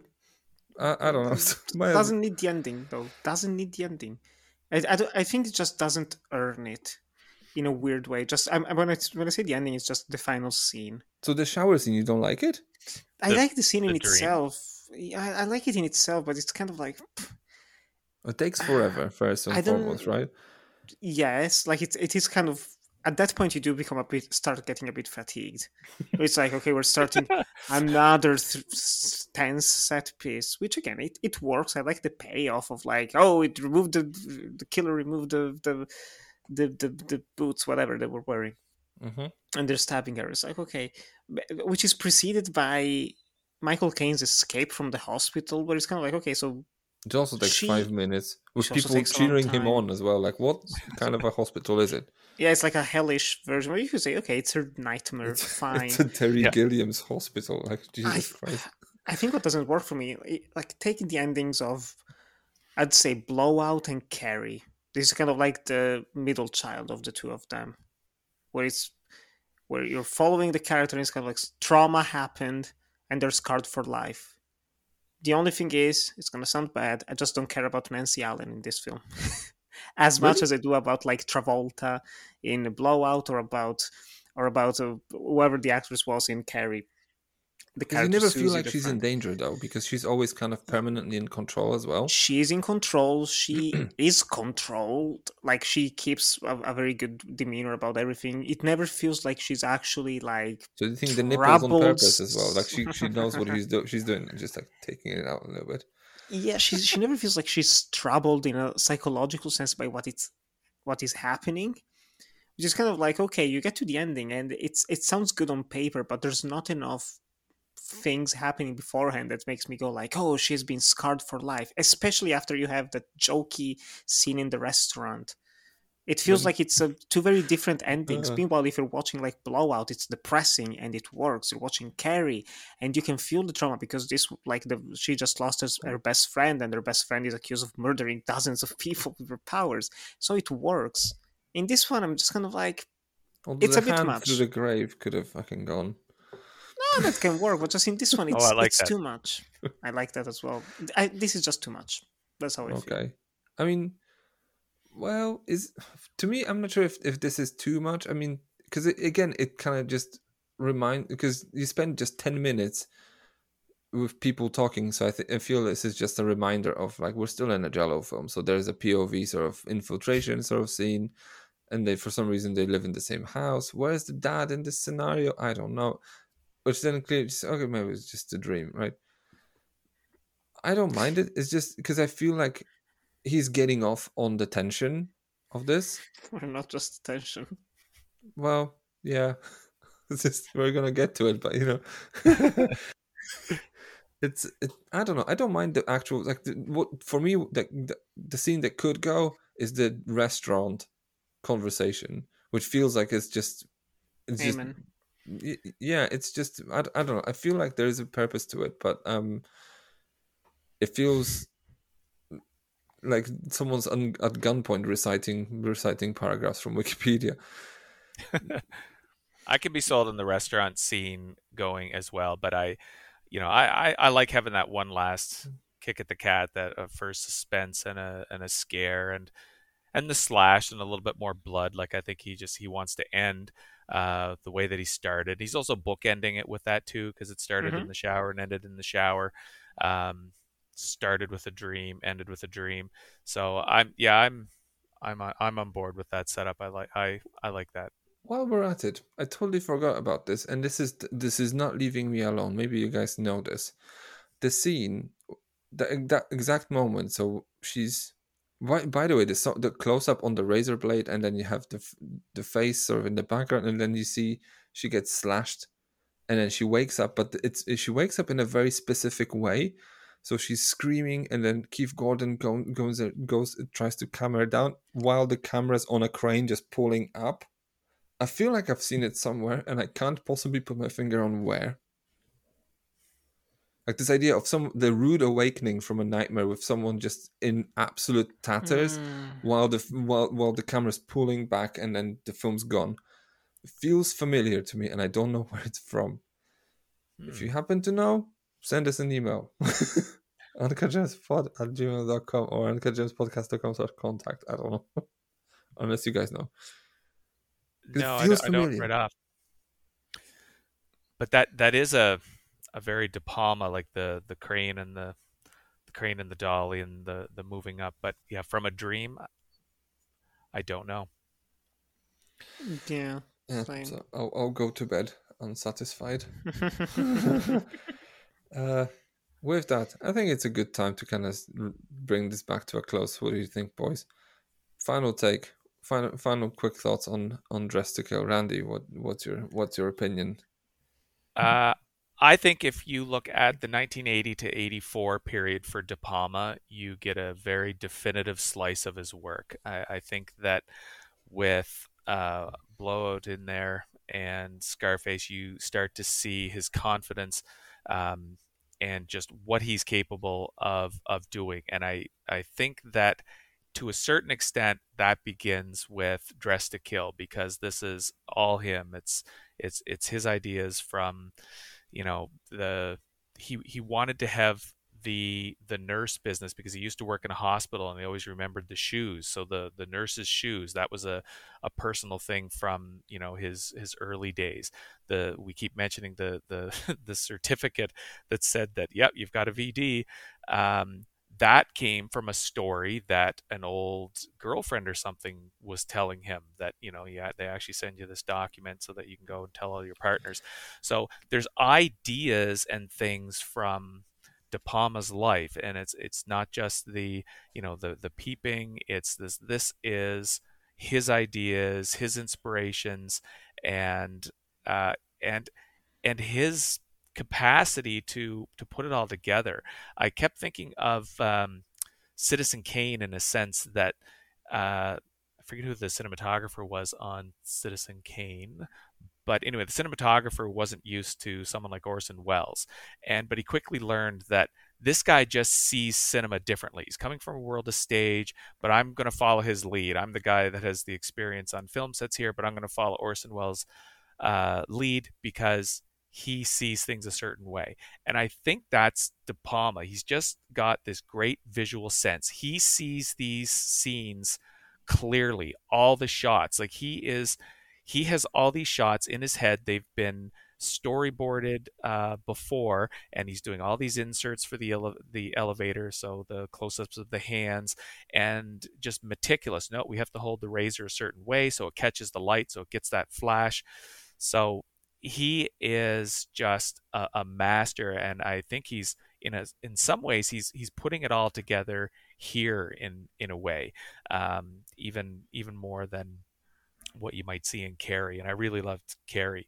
I think that this is a really strong piece, and anyone who watches it is in the hands of a master storyteller. And this is just a really solid film, straight through to the end. It's one that wouldn't be made today. It wouldn't look like this today if it were, at least. But it's a lucky world we live in that we have copies of Dress to Kill. Yay. Fun fact, by the way, The date on the gonorrhea certificate is Scorsese's birthday. Scorsese's birthday, yeah. I read that somewhere. That's another thing that we didn't really talk about. Yeah, is his connection with his contemporaries at the time, and in a way, I think that De Palma was a bit of a leader of that group. That you know, they like Spielberg and Lucas and Schrader, like they were always reaching out to De Palma for ideas, and it would go the other way as well. But he was one of the ringleaders of the new Hollywood, and you can see the confidence in his work and his vision in Dressed to Kill. No, he's one with the lowest out of anyone. Poor guy. Yeah. Nick. Anyway, Go next. Love it. I agree with pretty much everything you said, Randy. It's a brilliant film. Oh man, I honestly I can see myself going back to this more than any other Brian De Palma movie, outside of like Mission Impossible, but that doesn't count. But it's such a rewatchable film. It's so rewatchable, but just like even looking back at all of his films, I think it's because of the way it's structured.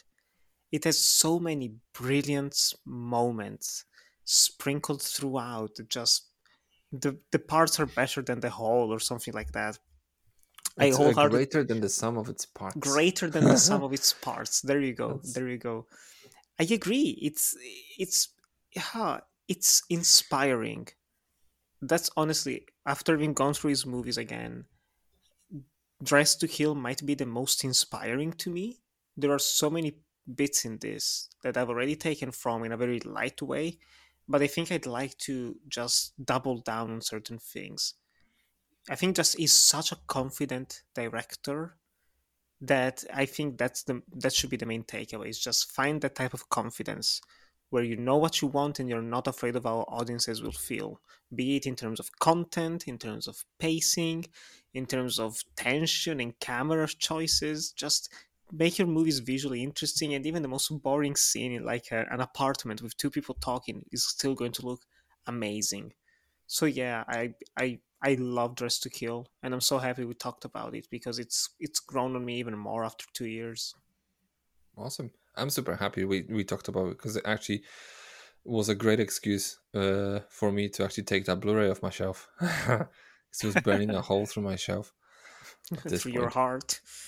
Yeah. I hate to get on a soapbox in here, so I don't want... Yeah. There's this... I can't remember if it's a saying, or maybe this is something that Stephen King, I remember, once said in response to a question at a Q&A, when someone was asking him, well, do you think about what your fans would say about, like certain stories that you write? Because he also writes these sort of gruesome stories that you could easily now apply a very problematic reading to. It's just like, oh, so are you a misogynist, or what's going on in here? And then his response to that question, or what do you think about what your fans would say, what your fans would want to read? His response to that question stayed with me, and it always keeps staying with me. As in, if I ever, and he said to this person, if I ever cared about what people want to read, I would have never written anything worth reading in the first place. It's not about you, honey. It's about the story. It's not. It's just what it is. I'm not, like, as a storyteller, I'm not a part of this transaction between you and the story. You deal with what you need to deal with through this. I've dealt with this on my end, and that's great. And I feel this film, because it feels like it's a hot potato now. Like, it's very it almost feels like the only way it exists in conversation now is as an example of a transphobic film from 1980 that's just out of time now and out of step with where we are as a species. That may be, but I think it's just, as a work of cinema, it's fucking great. It's just a great genre piece. It's a great piece of American giallo, and in a just astounding piece of legacy to Alfred Hitchcock's work, that just shows you that this guy took this guy's torch and he ran with it to places that Hitchcock never even knew existed. and it's just such a lovely. It's just a great piece of entertainment. It's gross. It's engrossing and gross. It's sleazy. It's compelling. This film that slows down in a few places, but when it matters, it just grips you, and it grips you in this sort of vice. They just feel you're going to suffocate under the sort of combined weight of the directorial prowess that you're observing and the sort of density of the narrative and the themes that you just already are made acutely aware of their existence in there. He makes movies that Argento wished he could make, and he makes them with flair and flamboyance that's just unparalleled. And this is one of those examples in here. This is clearly one of my favorites of his at this point in time, just on a single sitting. Like, holy shit, this movie is just great. And it's I don't know, it's just such an accomplished piece of filmmaking from a filmmaker that just I think Randy, you just hit it on the nail. He just came to his own right there. He in 1980 he hit his stride, and then from there on, I think there's Blowout, there's Scarface, there's Body Double, and this is the pinnacle of his cinema came right there. And holy shit, this movie is just great. That's how I'm gonna put it. And then, you know, I'm not responding to emails about this film being transphobic. I'm sorry, because, you know, it's aimed at mature audiences. You kind of they have to be able to kind of just understand this is a movie, and you're not supposed to take shit seriously in here. It's a story with a twist and with a lot of fake blood, which also looks less like paint than in anything that Dario Argento ever made. Well, ever, I wouldn't say ever, but, you know, up until that point. At least in the 70s. Well said. I feel like I needed to kind of just get on a soapbox for a second. And if I get cancelled over this because people don't really listen to what you have to say, they just listen for sound bites, then just who gives a shit? I know what I'm not making reels of. Well, they're just lightning rods out there, right? So, yes, and this is a lightning rod, and it's going to attract that. But yeah, no, I agree with your sentiments. Well, because, you know, I feel like the whole premise of this show is talking about films that are not talked about enough, possibly, or maybe they're not talked about and then finding out why, because they're not they might not be very good. Happens when you sift through a bin of cinema, there's trash in there too, right? So I would say that we shouldn't be afraid of having conversations just because some people who are just angry at heart, that who are looking for reasons to be angry at things. We have to be able to have mature conversations because we're adults in here. So that's where I'm with now. Top threes. With that, let's just do this. Randy, what's your top 3 moments from Dressed to Kill? Okay. I am going to start number 3, Dennis Franz. I've always liked Dennis Franz as Detective Marino. And this basically is the beginning of his TV career. He was in Hill Street Blues later in the 80s, and in the 1990s, he was the lead on NYPD Blue as Andy Sipowicz, a very memorable character. But basically what he does for the rest of his career after this movie is a variation of Detective Marino. And I think he's great. Like, he's got some great line reads here. I love his excitement. We got a brutally murdered woman here who's past the point of being embarrassed by anything you got to tell me. Like, it's just, there's some good dialogue for him. He's got a great accent and great conviction. I love it. I love it. What another one of his lines here: "We want to make sure that my weirdo isn't your person suffering from emotional dysfunction and problems of maladaption." Like, it's a great line delivery. I love Dennis Franz. Number 2, I love so we talked about the art gallery quite a bit, but I'm going to sort of pinpoint a couple elements of it. The art gallery, I love the musicality of it. DiNaggio's music filling this space with all this camera movement.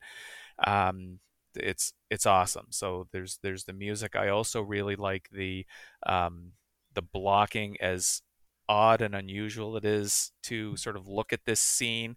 You people really get up and turn around and go back to flirt and then leave again. There's an oddness there, but there's still a beauty to how this is blocked and choreographed.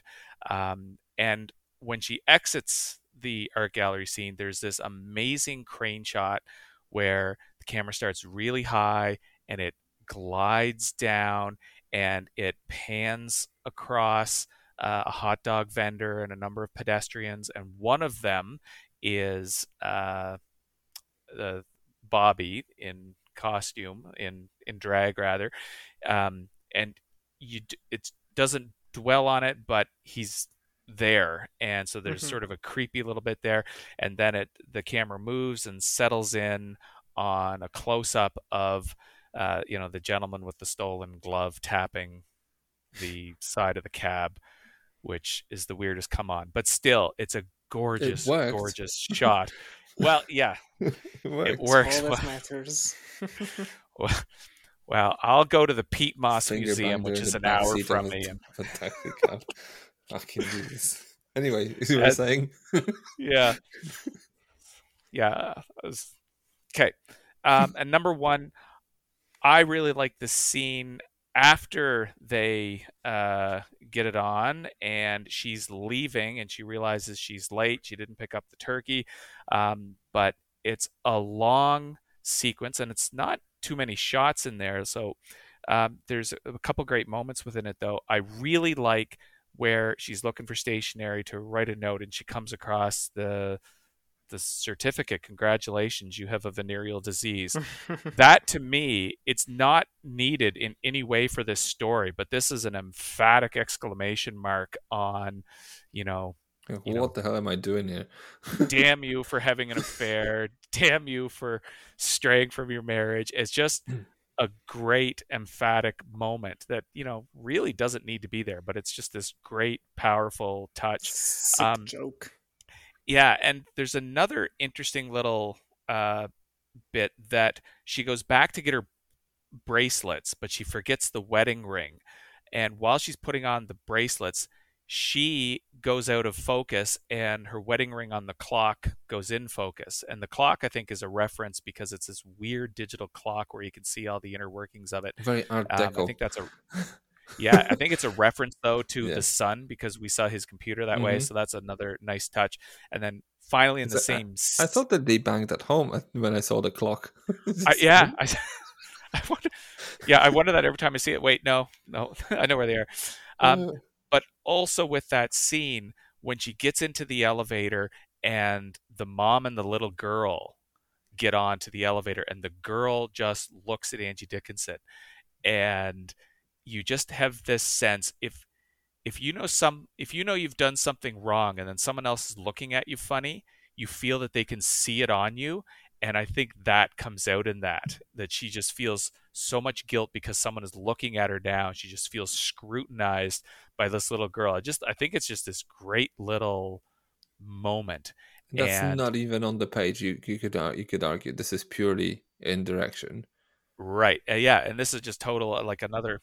Well, he would have had in mind, okay, I'm going to stretch the scene out because she's going to get in the elevator and she's going to go down to the ground floor and she's going to forget the ring and then she's going to have to go back up. That would have been there, but this is a great moment to fill that time with that little girl. Just don't stare at him, honey. Don't stare. That's rude. It's rude to stare. And you could see that Angie Dickinson's she's just sort of feeling... That's insecurity, right? Uncomfortable and it's a great little moment.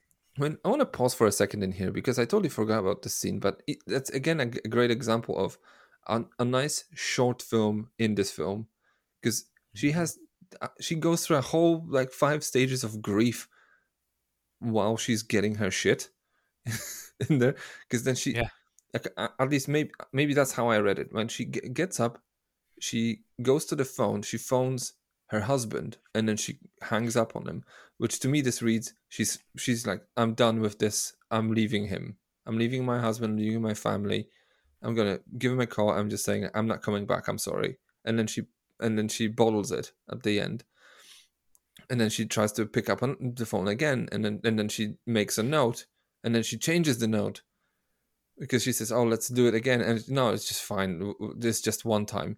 And then she goes and puts these bracelets on, and that to me is an interesting image because she puts them on in like she's aimed towards the camera. It kind of looks like she's just putting shackles on. Like just Ooh, yeah. put my handcuffs of my marital slavery back on. I can't find my underwear. I'm going to go home with my bare ass, and it's just and then she forgets the ring in the process. It's a whole little, again, it's like this, the museum sequence is just a little short story just in the film. Yeah. It's so easy to miss. Okay, I don't want to just hog the spotlight. Nick, tell me what your three moments.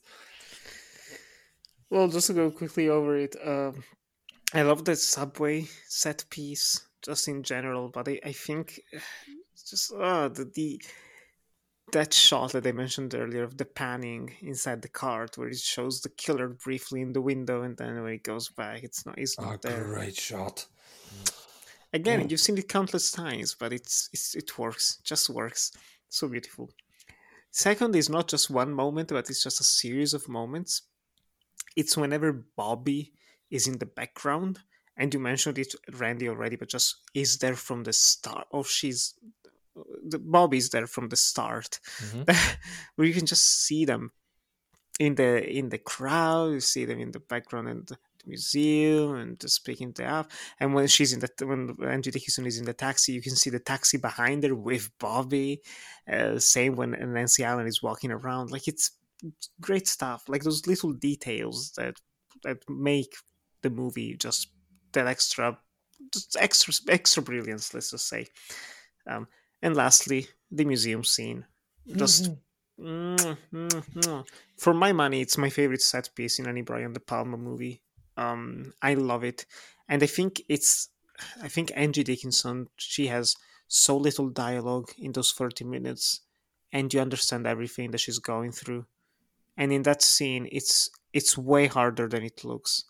And I did look it up on IMDb. I was just curious if like she got any awards for this performance. She got Academy of Science Fiction, Fantasy, and Horror Films. Yeah, but she I think she was nominated, or she maybe got some accolades from critical circles. Mm-hmm. So I think among critics, she was kind of like there was this. I think according to what I've read from like just preparing for this, that there was a drive to get her an Oscar nomination, which would have been quite a bit unconservative, unorthodox for to get an X-rated giallo film with lots of tits and pubes to be nominated for lots Oscars. Of pubes. Lots of pubes. Not hers though. It was Victoria Johnson, who's a redhead. She had to have her pubes bleached for this role to kind of just for continuity. But were those in the R version? It was the R version that would have been assessed at the time. In the R version, I think there's just a little bit of pubes. There's a scene where there's the guy's hand lands on her and then just pulls her up a little bit, and it's just like it kind of gets gynecological for a second, right? So I think that was removed, but yeah. But on fun fact, Nancy Allen got a Razzie nomination out of this. Yes, she did. Even at the Stinkers Bad Movie Awards, which I'd never heard of. And a Golden Globe, didn't she? And I got a Globe nomination, Yeah. Well, for Best Newcomer when they were doing that thing. It was one of those weird categories, yeah. She lost to Natasha Kinski. Jeez Louise. How about you, Jakub? Oh, yeah. Okay, so I need to make a substitution because I don't want to say that like we would have overlapped again with the pan in the subway. Because it's a killer scene. It's a killer shot. The entire subway set piece it's just great in a sense. So I'm going to make a substitution, and I'm just going to just once again remind us of this great split screen sequence that kind of positions you in three different places at the same time, establishes a red herring, makes a very weirdly sort of uncomfortable conversation about transgender issues in one corner of the frame, and establishes Nancy Allen as an absolute fucking hero as well, while you're missing 70% of it because you have to kind of just be cross-eyed the entire time. It's just a great sequence. So that's one. Another one in the end of the film, where you have no idea what's going on because you still don't know that there are two people that look like Bobby, and then there's Keith Gordon knocking on the window because and then Nancy Allen is in her lingerie and whatever. She's just wondering what's going on. And then very slowly, Michael Caine's just popping up behind her. And you're actually starting to think that she's going to bite the dust because it's a De Palma film. And Nancy Allen does not have a habit of surviving in there. So it's just a great scene that's extremely suspenseful for me. But the absolute pinnacle for me is the equivalent of the shower scene in Psycho, which is the elevator murder. It's just such a brilliantly composed scene. It's just amazing. Yeah. I could watch it on repeat and it's great. It's elongated in just the right way. It slows down time without being too excessive on this. And it's infuriatingly suspenseful, and it's gruesome as well. Like, it doesn't really... He spared no expense. Like, he just goes full on Argento on this and showing like this is how I would have made Janet Leigh bite the dust if I had the opportunity to film this in 1960. It wouldn't have been anywhere near as graceful as Hitch would have done it. It would have been messy as it should be. So in a way, he's kind of just... This is a weird flex on Hitchcock and Argento in my books, and I think he's just doing it very well. That's my top three. Now the bottoms. Randy, it's your bottoms. All right. This Your bottoms.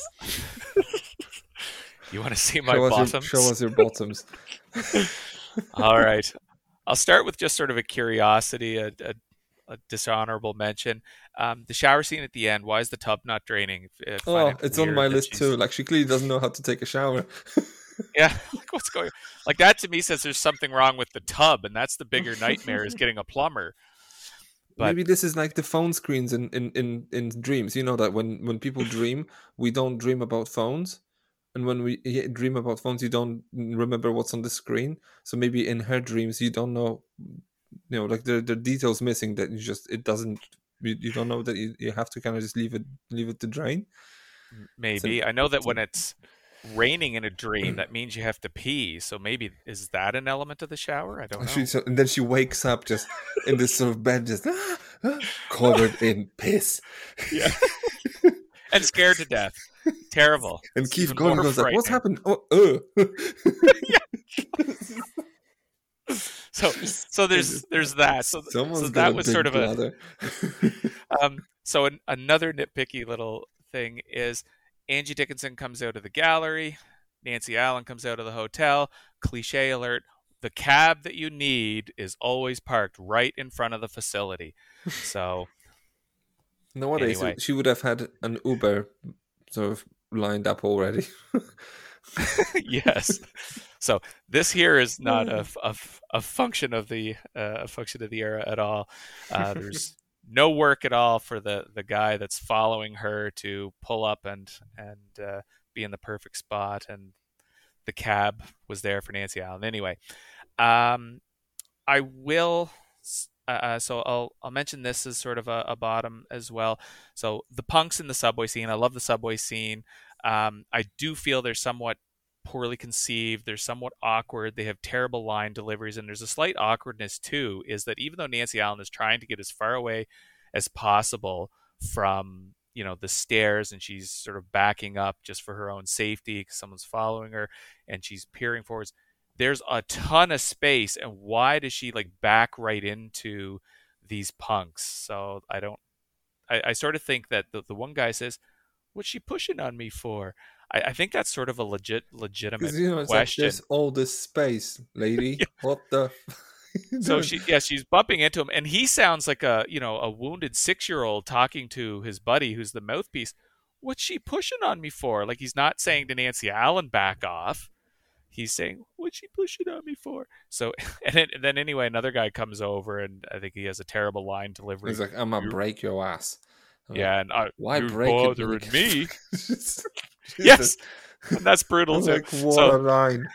What a line! So there's a certain poorly conceived approach to that whole interaction, and then finally, and again, like I really love this movie, so it's hard to pick on something. But when I look at this through the lens of what was happening in the 70s, like there was an element of naturalism that was coming out in the voice of a lot of the other new Hollywood folks like Coppola, Sidney Lumet.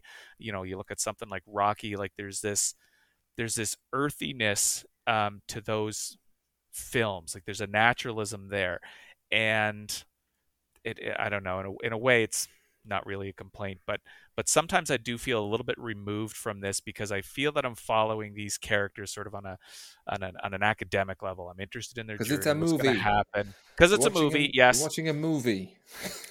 but if I did feel connected to Keith Gordon, or if I did feel a little bit more emotional connection to them, that would help me a little bit.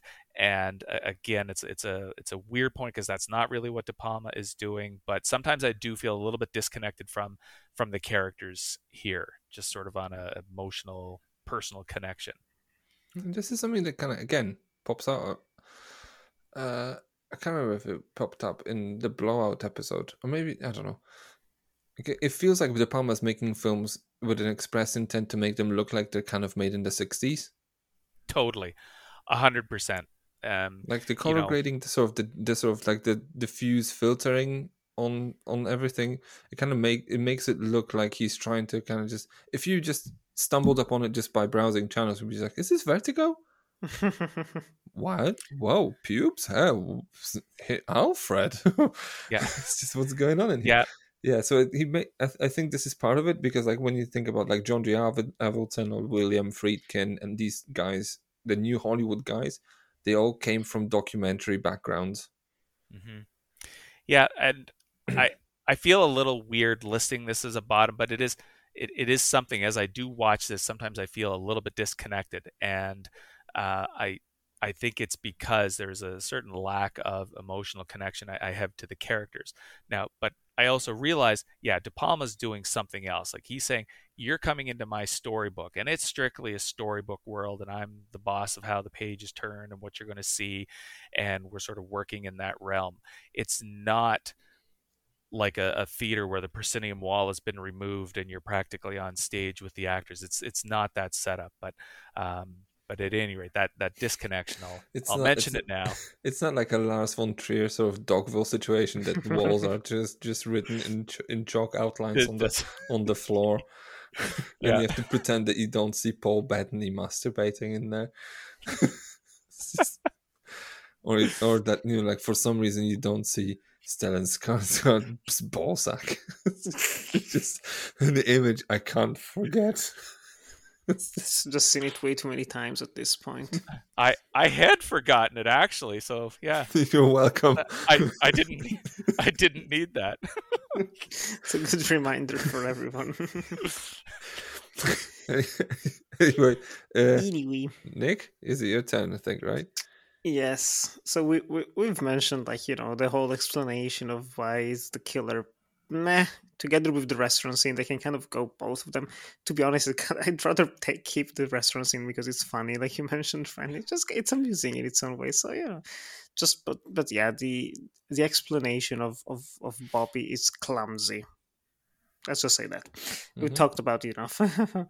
Second, during the murder scene of Angie Dickinson, I think the reason why something like Psycho still works, or even a Dario Argento movie, is that Psycho, you don't see the impact, and Dario Argento, it's all about like intense close-ups where you can cut like pieces of meat or whatever. And in this one, Brian De Palma wants it to be very graphic while also keeping like Angie Dickinson in the shots.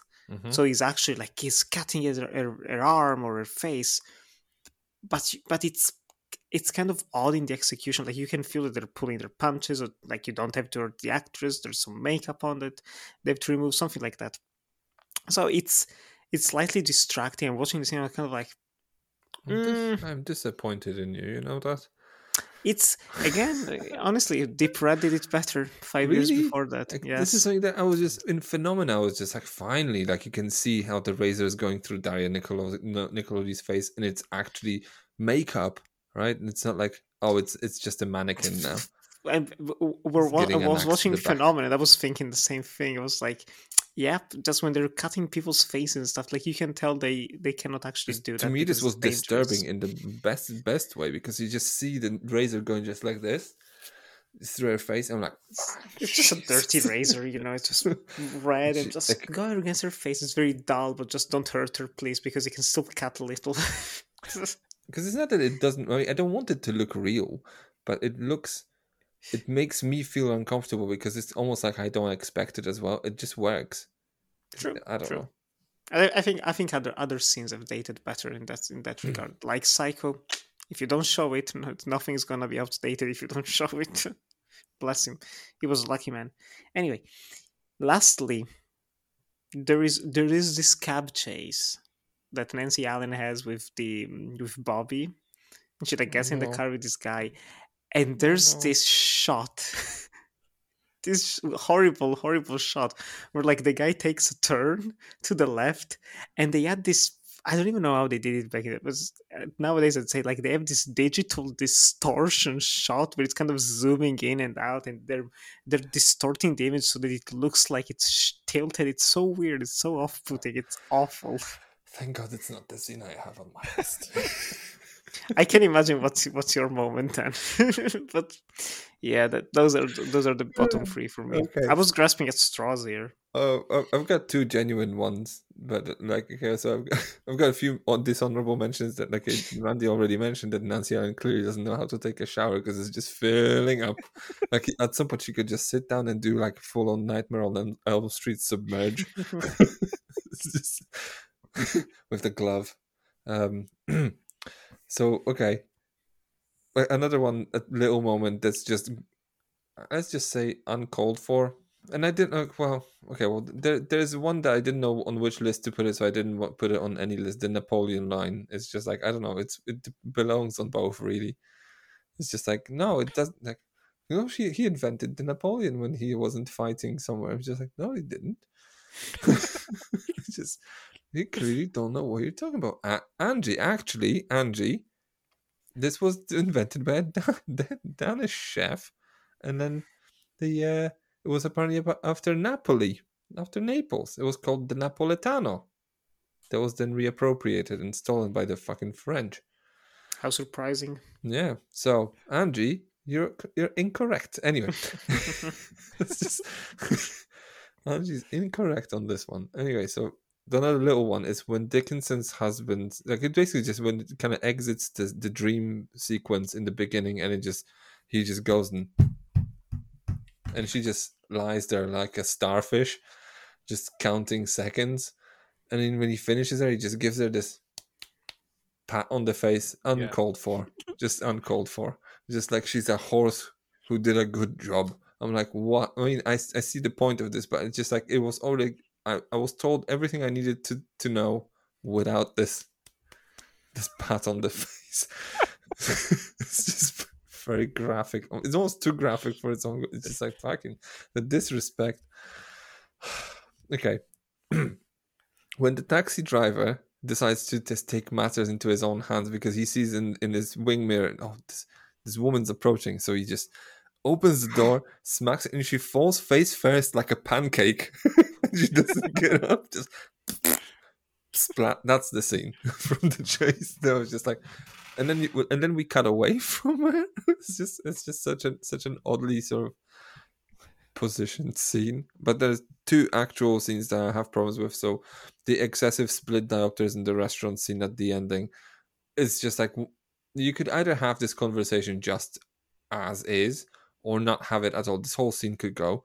And the hospital scene where Michael Caine kills the nurse and he takes 3.5 minutes to untie her shoes as the camera pulls away, and there's this sort of ring of fans around going like, woo! And by the way, like when it even goes to the beginning of the scene where the camera tracks behind the nurse, and there are these people roaming like drugged out zombies in straitjackets in a communal setup. Ooh. Is this what a psychiatric hospital looks like? It's just very odd.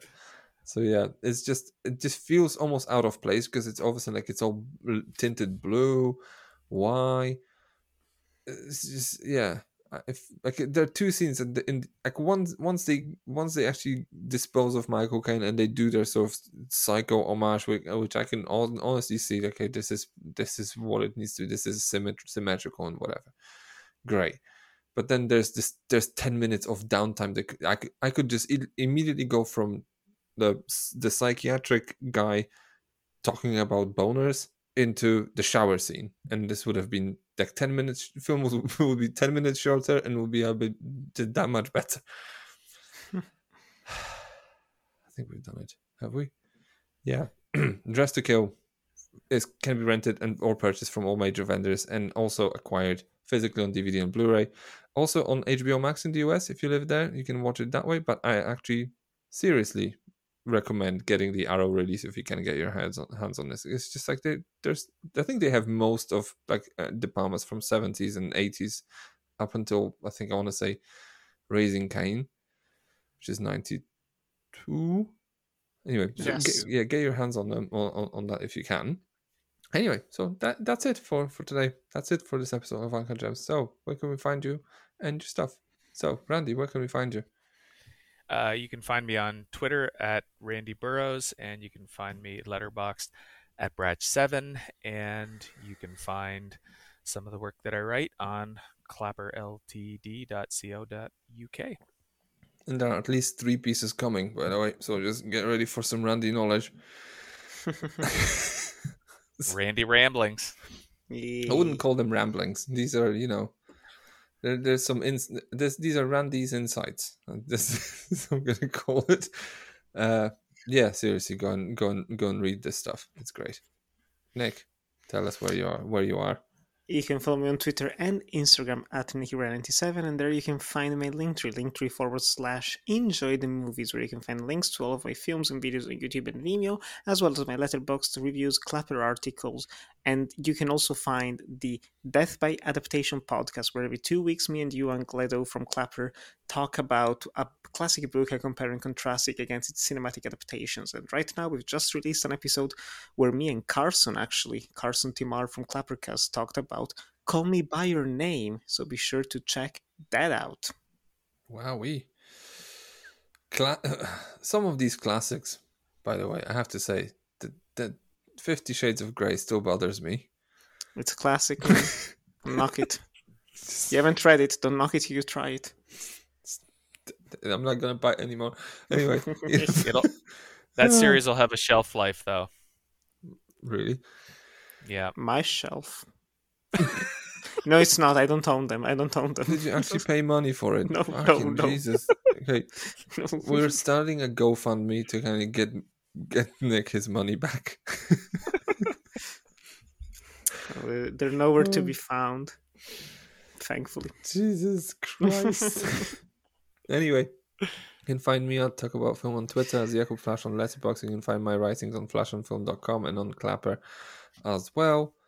And then you can also follow the show on Twitter, Instagram. Actually, I should probably start saying Instagram and Twitter, because I'm getting better at on Instagram than I'm at Twitter, and I think we're very soon we'll have more followers than we have on Twitter. So follow us there as well. Yeah. And on TikTok and on Facebook at Uncut Gems Pod. And also we can find the show on our website. uncutgemspodcast.com is where you need to go to find out all about the links, to find the archival episodes, and find out what we have on our Patreon. And from there you can go to our Patreon and subscribe. patreon.com/uncutgemspod. $3 a month buys you extra shit to listen to while you get on with your life, such as tie-ins, retrospectives, and our David Lynch marathon for 2022. And then this month we've released a tie-in to the De Palma marathon that we're doing, where we talked about Blowout, and a retrospective of 3 Dario Argento films. So you go and listen. And then also next week there's going to be a Dune episode of the David Lynch Marathon to listen to. On top of that, you can send us an email. uncutgemspod@gmail.com is where you can go, or alternatively, uncutgemspodcast.com/contact. You can fill a form if you feel like you like filling out forms. And also, while we're at it, if you want to help us, you can always support us by buying us a coffee. Coffee.com/uncutgemspod, which is $3 again, but with no long-term commitment, so you can help us keep the lights on that way. And if you don't feel like spending money, you can always leave us a review or a rating wherever you're listening to the show. So I don't want to kind of force you to go to Spotify and just fake listen to 5 episodes. So if you have opportunity to leave a rating or a review on the app that you're listening through, like Good Pods or Spotify or Apple or whatever you're using, do so. It helps a lot because we're a niche show, and then every new person who ends up discovering us and liking us is a treasure that we will cherish. So there's that. So be sure to tune in next week, because we'll be continuing our DePaul March, DePaul Madness, as we'll be talking about moving up the decade now. So we've done the 70s, we've done 80s, and now we're moving up to the 90s. And what are we talking about? Snake Eyes is what we're talking about. So Nick is already elated because he's a cage master.